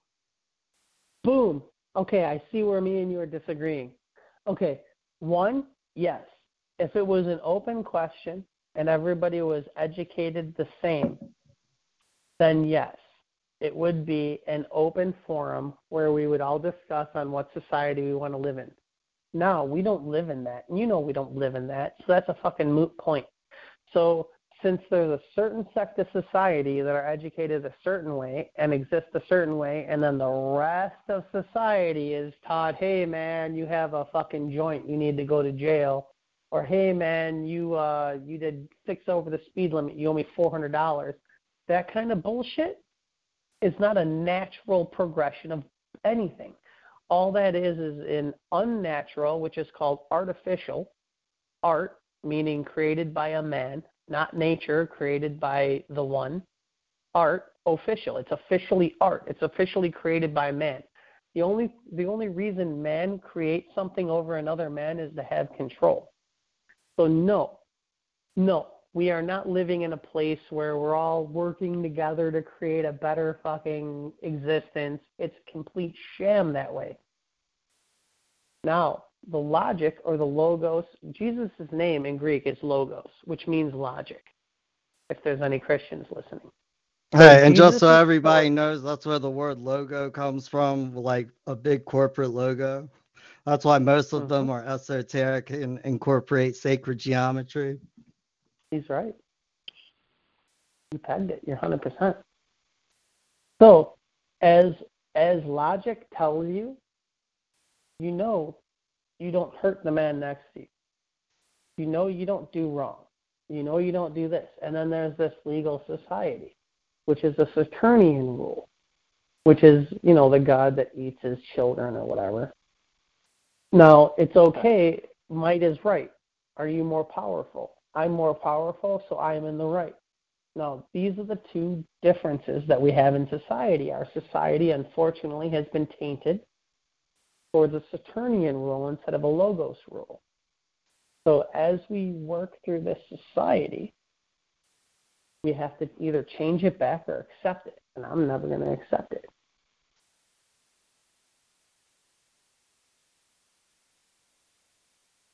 Okay. Well, in the future, there's going to be a point that you don't have an option. You're going to have to accept it. Do we agree on that? No, because I have an option. You always have an option. Yeah, I mean, I'd rather die on my feet than live on my knees. I always have an option. Zapata. There are some things in life worth fighting for. Zapata said that in the Mexican Revolution. He told the farmers it's better to die on your feet than live on your knees. Falcon, I was actually going to go with the French Revolution. When the people had enough, and as bloody the and French Revolution was a joke. Well, let the man finish his thought, brother. Well, obviously, we all know, obviously, if you've studied hard enough, you know exactly why the French Revolution happened, who was controlling it, what was pushing it. I'm more referring to society of the people who were there who finally stood up and had enough and tried to at least push back on the people who are trying to control them and taking bread out of their mouths. That's what I'm referring to. Well, the French Revolution actually happened over the course of like 60 years. So there was many different people that contributed to the French Revolution. Yep. Yeah, weren't you just reading about this, like Hearts in the Fire of Man or something? Fire in the Minds of Men. Yeah, Fire in the Minds of Men. I was close. James Billington. Yeah, the French Revolution was a joke. It was. That's why they say like the Great American Experiment is because we were a sea over. We were an ocean over. They didn't have any direct control over us. Over there, they really had a very aristocratic control over one side of the party. And the people that were there were always like, we have an identity through the king, through the crown. We're French through the crown, we're English through the crown. So as they saw themselves through the history and through what they wanted. So it was easy to starve them or drag them by the hair in the way that you wanted them to be. Yeah, go ahead, man. I was going to say, explains why Robespierre kind of just like slowly ascended to where he was and basically took over for a period of time before he was the final one, the guillotine. But I see what you're saying, obviously, because when people get to that point, they pretty much just, it's almost like following like a dog, following whatever leader can go with. Yeah, and whatever leaders offered, like one of my favorite parts about the signing of the Treaty of Paris at the end of the American Revolution is right there. If you go look in that document, I think it's like the first paragraph, but it's spelled out that King George the Third of England is the acting sovereign of France. So and England, the English crown had owned France for a long time before that. So, what was going on, I'd have to agree with Stan on this, is that it was all a stage. And it's not that the people are going with whoever has the power. The people are going with whoever they're offered by the power. And France is one of those revolutions where it's like, it was, in my mind, it was kind of like a social experiment. It's really kind of the go-to first revolution where you say starve a society to about 40% and you're going to invoke a violent revolution. France is kind of the test subject for that. And France did stay, because whenever these people who have ultimately had power since time immemorial started giving it to people of common stock, we'll say, people of the commoners, typically it was kind of like they would give it to somebody like Napoleon. Napoleon started messing them up. It's like, well, we got to get rid of this guy. We're going to send him off to an island. He comes back and messes them up again. Dude, okay, he we're just escaped on going to kill him. On a plate. Yeah. But they had to kind of switch it. A way of looking at that is kind of how we've been controlling the Middle East with our politics and who we put into power ever since World War II, or the way that we've controlled South America and a lot of South American governments with our politics and, the CIA and, the underhand corporate America that's always in the background. It's all the same thing. Yeah, but it's not me and John. When you say we, it's not us. So, like, when I just meant like America. I always think about it as like an experiment. Like, you have a petri dish, and you put a drop, and that becomes a culture. Like, that's how they do it. They like if you read about the French Revolution spanned about 60 years, and they ended up going into a socialist society, which was at first aristocratic rule, which they let up to a governmental rule, but the same lords and barons and whatever still held high places, and they still rule to this day. The same families still rule. They do it through money and through society instead of through title, which is pretty much title. So what the experiment was is, how do we control this reaction and make these things that we call humans do as we wish? And so the American experiment was actually the opposite of that. They said, hey, man, if we give mankind the power to govern themselves, will they give it back, or will they create a free society on Earth? And the unfortunate truth was, about 95 to 98% of people will hand it back, hand over fist, every day. So it lasted about 50 years here. And then after about 50 years, from 76 to about 1836, they really had control of this country through the Bar Association, through the Crown representatives, from the carpetbaggers and scallywags that came over and influenced our politics. And then they ran us up till they started taxing the South. They started putting legislation in unjust taxes like the Morel tax and stuff like that. So the South had no fucking choice. If you're getting taxed at 51%, when you were pissed off and left England at a 2% tax, 51% is really going to piss you off. So they were like, man, we're going to disconnect, and we're going to all become our own states. And then they had to, like, go ahead. Yeah. Yeah, when you said 1863, the first thing that popped into my head was that is really right close to the Tariff of Abominations and when everything went to hell. Though it was starting to go there to begin with. When that thing got released, obviously everything just started falling apart between the North and the South at that point. There were a lot of determining factors that really caused a lot of strife between the North and the South, which really shouldn't have been.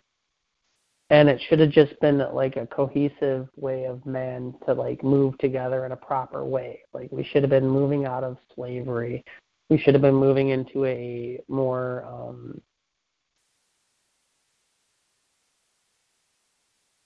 I don't really even know how to put it, but cohesive way of living with each other.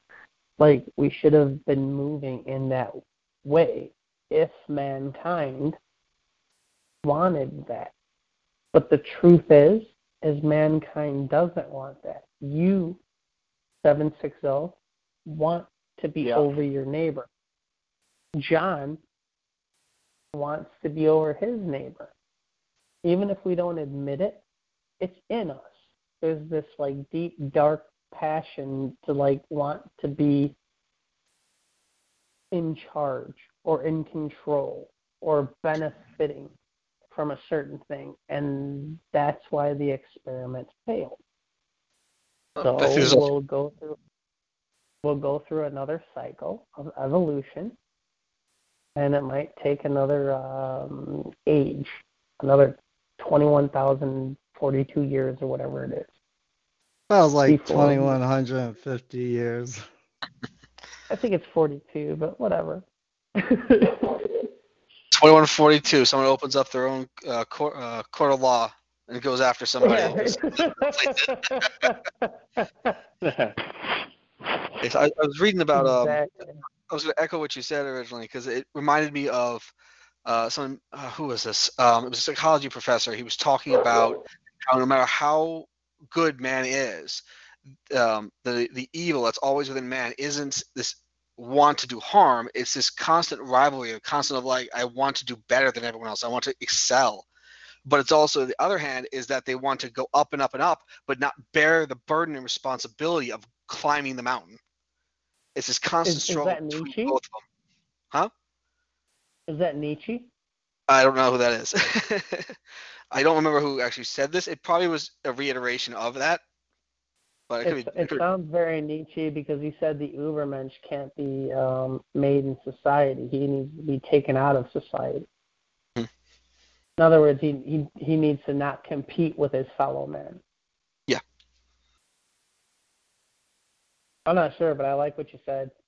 Yeah, it's. I heard it somewhere. I thought it made absolute sense because you constantly want to struggle to do better and make sure if some guy has a car, you try to have a car and a half. You try to do better than what the person next to you has, but at the same time, you don't want to pay for the gas to put in the car. It should be someone else's responsibility. It seems like we're starting to having that's why I'm voting Bernie Sanders. Well, I mean, I would have to say just kind of watching society, and I know there's a big mentality out there, keeping up with the Joneses and having that car and a half. But I also feel like, especially among people who have money and are influential in society, I find more and more people are being comfortable with where they're at. They don't feel the need to have a bigger house. They don't feel the need to have a better car. And in fact, a lot of people I see around me are deciding that, honestly, they wish to live with less, that having a big house by themselves is kind of stressful. And I think that there's kind of a counterbalance that's coming about. I agree. Which is why I talk about this stuff being natural. Like you see all those programs about tiny houses. It's like the 80s are dead, man. No more like I need more than the man next to me. It's like, hey, how do we all Well, make and it better? I would say the people that I'm talking about, they wouldn't go for a tiny house because I know the tiny house thing kind of exploded, but it's kind of dying down.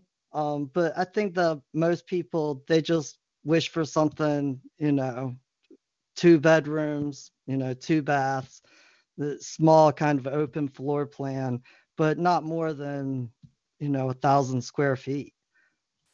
I might have exaggerated. I was just saying your needs be met. Yeah. Well, and there's a interesting psychology study about happiness, and I absolutely love it because what it talks about is money's relation to happiness. And if you take somebody who makes $10,000 a year and you give them $20,000 a year, they're a lot happier. Okay, if you take somebody who makes $20,000 a year and give them $30,000 a year, they're happier. You take somebody who makes $30,000 a year and you give them $45,000, they're a lot happier. But after $45,000, $50,000, money doesn't have any effect on your happiness. It's whether you're comfortable with yourself. No, you give me $10,000, $10 million, I'll be a lot happier. for a moment, but at some point it's like, and what the study really shows is that once all of your needs are met, like once you have a stable and secure home, once you have your next meal and where your next meal is going to come from, and you have a little cushion, like once you have these things, really your happiness depends on you. Are you happy as a person? Right. And once your needs are met, you have to focus on those things. No, you're 110% correct. I mean, the way I look at it. And the way I look at it is like you get to a certain point where your needs are met. Like you have car, you have food, you have home, you have, your transportation, your food, and your shelter is all met. Clothes, all that other, you don't have to worry about bills. That's a certain monetary value. Anything past that is ego. Now you have people that work past that, and they're like, oh, I make, $160,000 a year, all my shit's met. And then you see a guy that makes, doing the same job, $250,000 a year, and you're like, why aren't I making that? It doesn't really matter to you if you make $250,000. Maybe you can retire 5 years earlier or whatever. But, like, it really doesn't matter. It doesn't change your lifestyle. To do that. Now what you're really doing is you're competing after the guy next to you, and now you're getting into a category of like these people that make $100 million. Now you're play a haters, Stan. Play a haters, brother. Now that guy has $100 million, and I have $75 million. How do I get to $150 million? So when I walk in the room, I go, I got 150. You got 100. Now it becomes ego because it really doesn't change your lifestyle. Like your needs aren't being not met. Like it becomes a sect of greed. And now I think there's a specific sect of people that have been working the system for many, many thousands of years that like that. And they like being on top, and they like people bowing when they walk in the door or cleaning their toilet so they don't have to do it. And shit, I might like that too, but it's not right. It's a wrong. So at that point, like, what kind of society can be built while people like that exist? Now we might say, okay, well, people like that need to be existing because there needs to be a $50 trillion wealth so that the world can draw from that $50 trillion wealth to build cities and like whatever. But that $50 trillion wealth really isn't those people. It's all the people on the bottom that actually make that $50 trillion that those people have. Yeah, well, so I'll tell you what. If all of society just learns... that $50 trillion exists with them or without them. The only difference is they control where that $50 trillion goes. So the people are actually the viz or the force that create that wealth. Now the problem is Common Core, incohesive societies, the people don't back themselves. So if we don't back ourselves and we don't come together, then the only thing that's left is for somebody of an immoral nature to come scoop up that power and to use it either against us or with us. Now I'm done.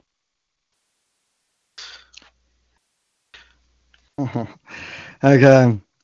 When you were talking about $50 trillion, I was just gonna say that. I don't know. It's a number I pulled out of my ass. Get out of here. No, that's fine. But I was just gonna say that one thing I really wish that everybody learns from what happened with the Federal Reserve and the fraud it perpetuated for a century is that Is perpetuating. Yeah, but I think it's about to come to an end. But hopefully, I really hope and pray that everybody learns that it was all made up to begin with. That out of what society takes away from it is that they can just make up worth and value for themselves because it was all made up for them before. And that's not what gives value and worth. And exactly what you're saying is that the real value and the real worth is in the connections, is in the actual doing something with your brother, with your sister. You know, it's the connections that y'all make and the experiences you have. And I really hope that that's kind of what people pick up. And you know, I hope and pray all the time, but I don't know how realistic it will be. But people have amazed me before. Anyways, with that, and I'll let it go for a couple more minutes because I've really appreciated the conversations that we've had here this evening. But I'm not feeling so well tonight, and I was actually going to call it kind of an early night, but the conversation got so good and just kept going. But here in a few minutes, I'm going to be calling it a night. So if anybody... Well, I gotta take off, guys. I caught it. Gotta go. All right, brother. Well, thanks for sticking around so long, and come back and let us know how that stuff goes. Yeah, man, for sure. And 760. Yeah, San Diego. And God San bless Diego. you all, man. Nice to hear from you, San Diego. For sure. Have a good night. You guys have a good night. Yep. Bye. JC. Yes, sir, man. Byron Dios. I'm going to pick your brain for 5 minutes, and then I will let you definitely leave, because obviously if you're not feeling well, I want you to get some rest and relaxation to feel better. So I was actually the one who posted on the boards about the new letter for the withholding compliance program. I don't know if you saw that on the Facebook page. No, I don't really follow the Facebook stuff. So the Internal Revenue Service, most expressly CK O'Neill, sent me a nice little letter saying they wanted to put me in a withholding compliance program, which essentially translates into, we're going to tell your employer to change your W-4. Yeah, I know what you're talking about. Yeah. So I saw that. I'm like, this is wonderful. I get why they're doing it. It's wonderful. So I was actually curious. How do we go about handling something like that? Because normally we deal with it, obviously, when they come after us or talk to us with debt. And we obviously, are they coming after you? They would be talking, not after me directly, but they'd be going through my employer to actually have them. Yeah, but they're giving you some sort of notice. They're like, hey, if you don't contact us back, we're going to take money from your employer. It wasn't even that. It was, well, we're just letting you know that we're telling your employer to change your W-4, and if they don't, they're going to be penalized for it. Huh? John's right. It happened to me. John's right. Sorry, then I must have missed something. I might have been talking over you. Okay, John's right. They're asking you, are you going to respond to this? If you don't respond to this, we're going to do this on your behalf. So you need to respond back to the IRS, especially the man that said this. You ask CK the questions. Mm-hmm. Open up a dialogue with that man. Be like, are you going to do this to me? Pretty much. You know, like, this is going to cause me harm and loss. Mm-hmm. Am I wrong, John? Yeah, I mean, a maximum of law is continued acquiescence is consent. So, they're giving you some type of information. It's like they're telling you, hey, we're going to put you in this program. We're going to inform your employer. Do you wish to be in that program? Yeah, actually, I actually responded back. I actually overnighted. I wrote it in 2 days and overnighted that, the traditional stuff. Thank you for your letter, blah, blah, blah. I do not wish to be placed in any program. I do not wish to consent. I believe it's going to cause harm to I. Should you execute this? I use the word execute. And, please cancel and stop any lock-in letters. But actually, in process, when I sent that, the lock-in letter actually ended on my employer's desk. Okay. So I was already in it before I even got it out. Okay. Has your employer actually taken any money out yet? The deadline is December 30th. So 45 days, or actually no, 40 days. Okay. You need to call John privately. But I mean, you're basically taking the first steps because basically what you're saying is cease and desist. Yep. I mean, I probably would have added something in there to the point of, I don't wish to contract with you at this time. Yeah, I said remove all consent. I think is actually the words I used. So, but yeah. Oh yeah, I always reply. Yeah, until they actually start doing something, because they have to enroll you in that program. Which just sounds like by the letter they already have. Well, what they've done is they've sent a letter to your employer basically giving them notice that, they're taking step A out of a ABC process. According to this one, they actually looks like they're in step B where it says do this. I've had it happen to me. And John's Really? right. Yeah.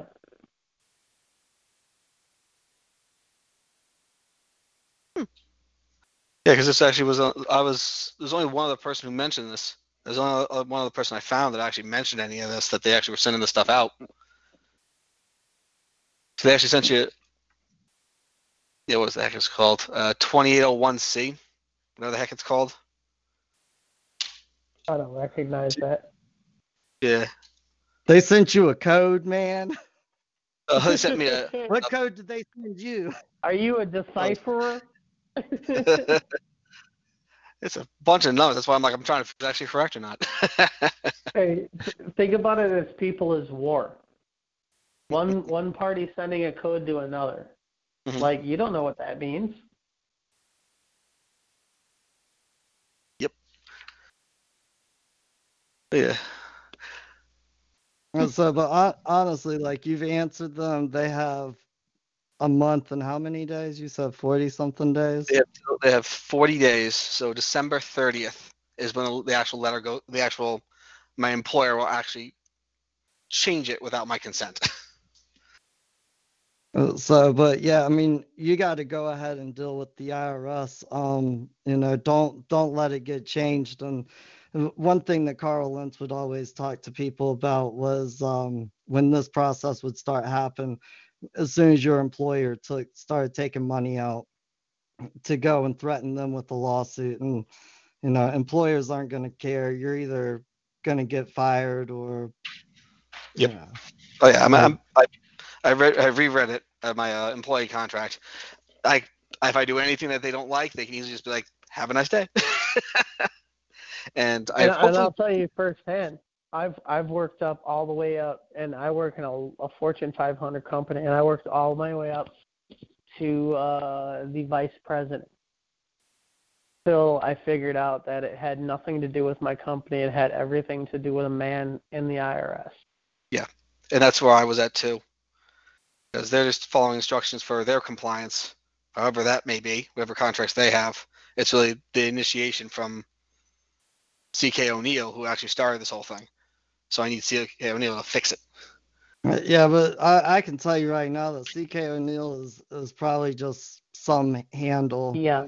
Oh, yeah, of it's course. a stamp that freaking 30 of them use. That's why I actually I was moved up to Charles Reddy, who's actually the acting commissioner at this point. And Are sent him you a still copy. Say, mailing hey, it across state lines? huh? Are you still mailing it across state lines? Don't know what you mean by that. I'm presuming you mean by zip codes. Where does And that'll be the Charles answer with Reddy that. live? Yeah, I mean, Charles Reddy, specifically his residence, I don't know. I sent it to DC. Okay, yes, The district you're code. mailing it across state lines. You're Mm-hmm. acting in interstate commerce. Okay. So just to let you know. Oh, You need to call John. there's a whole. I think we're getting to that. I think he made it clear about 5 minutes ago, but it's always nice. But John, I want you to get better. Yeah. Hit me up on Facebook, or how can I reach you other than email? Yeah, I mean, just send me are we friends on Facebook? I'm friends with Shaman, but I don't think I have. That's a good question. Where is Sean? I don't know. He didn't make it out tonight. I'm not real sure what's going on. That son of a dirty message. Maybe you got him sick, John. He didn't want to catch what I had. I'm contagious. I just figured I'd share it with the rest of y'all. Jonathan Cross. Let's So, see if I'm actually friends with you. But yeah, I mean, you can find me if you look at the people on that page on Common Law Shamanism. Yep. I just sent you a friend request. So yeah, because I'm gonna look at it right now because I don't ever I mean, the only time I'm really ever on Facebook is when I'm advertising for this show. Mm-hmm. Okay, so I'm gonna guess that the guy who just sent it is you, and then just Vex? PM me and Good guess. we'll get it set up. All right, so I'll give you. So I know you want to get some sleep. How do you want me to contact tomorrow? Yeah, and I mean, I'm just gonna let you know because it's not till December 30th, and you've sent the last thing out. If you get something back from them, then I would say send it immediately. Yep. But Thanksgiving's next week, and I'm not feeling good right now. I mean, I might get back to it this weekend. I'll definitely send you a message back and link up with my information and stuff. But I'm just letting you know right now, I'm probably not gonna be working on anything serious till after Thanksgiving. Of course. Well, that's why I'm trying to make sure you get some sleep, rest, and see your family for the Thanksgiving. No one wants to really work on Thanksgiving. Yeah. So, but and with that, we're not gonna have a show next week, everybody. Sorry to say. Oh, we're not? Nah, because next week is the night before Thanksgiving. So I'm gonna have a bunch of family in town. Freaking, Put them on the show.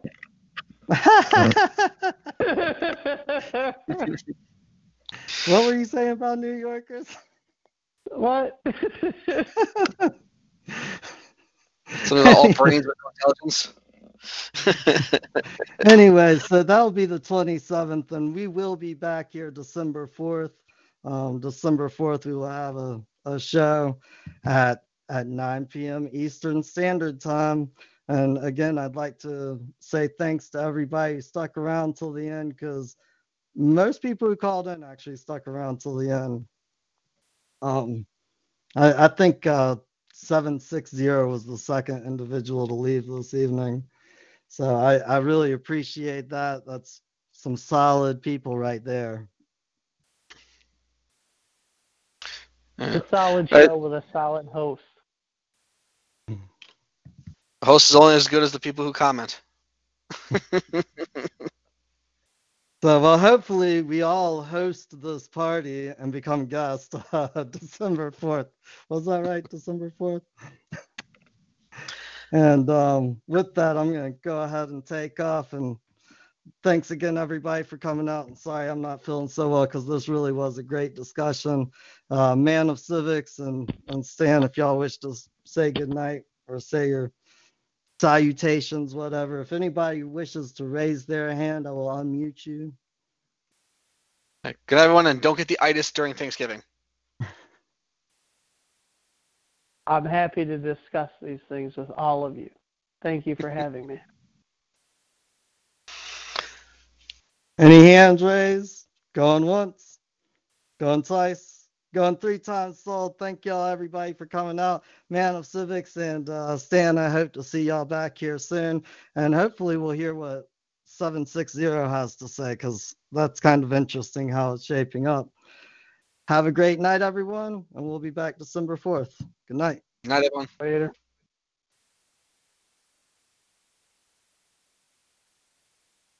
Hey guys, it is Ryan. I'm not sure if you know this about me, but I'm a bit of a fun fanatic when I can. I like to work, but I like fun too. It's a thing. And now the truth is out there. I can tell you about my favorite place to have fun. Chumba Casino. They have hundreds of social casino style games to choose from with new games released each week. You can play for free anytime, anywhere. And each day brings a new chance to collect daily bonuses. So join me in the fun. Sign up now at ChumbaCasino.com. No purchase necessary. VGW Group. Void where prohibited by law. See terms and conditions. 18+.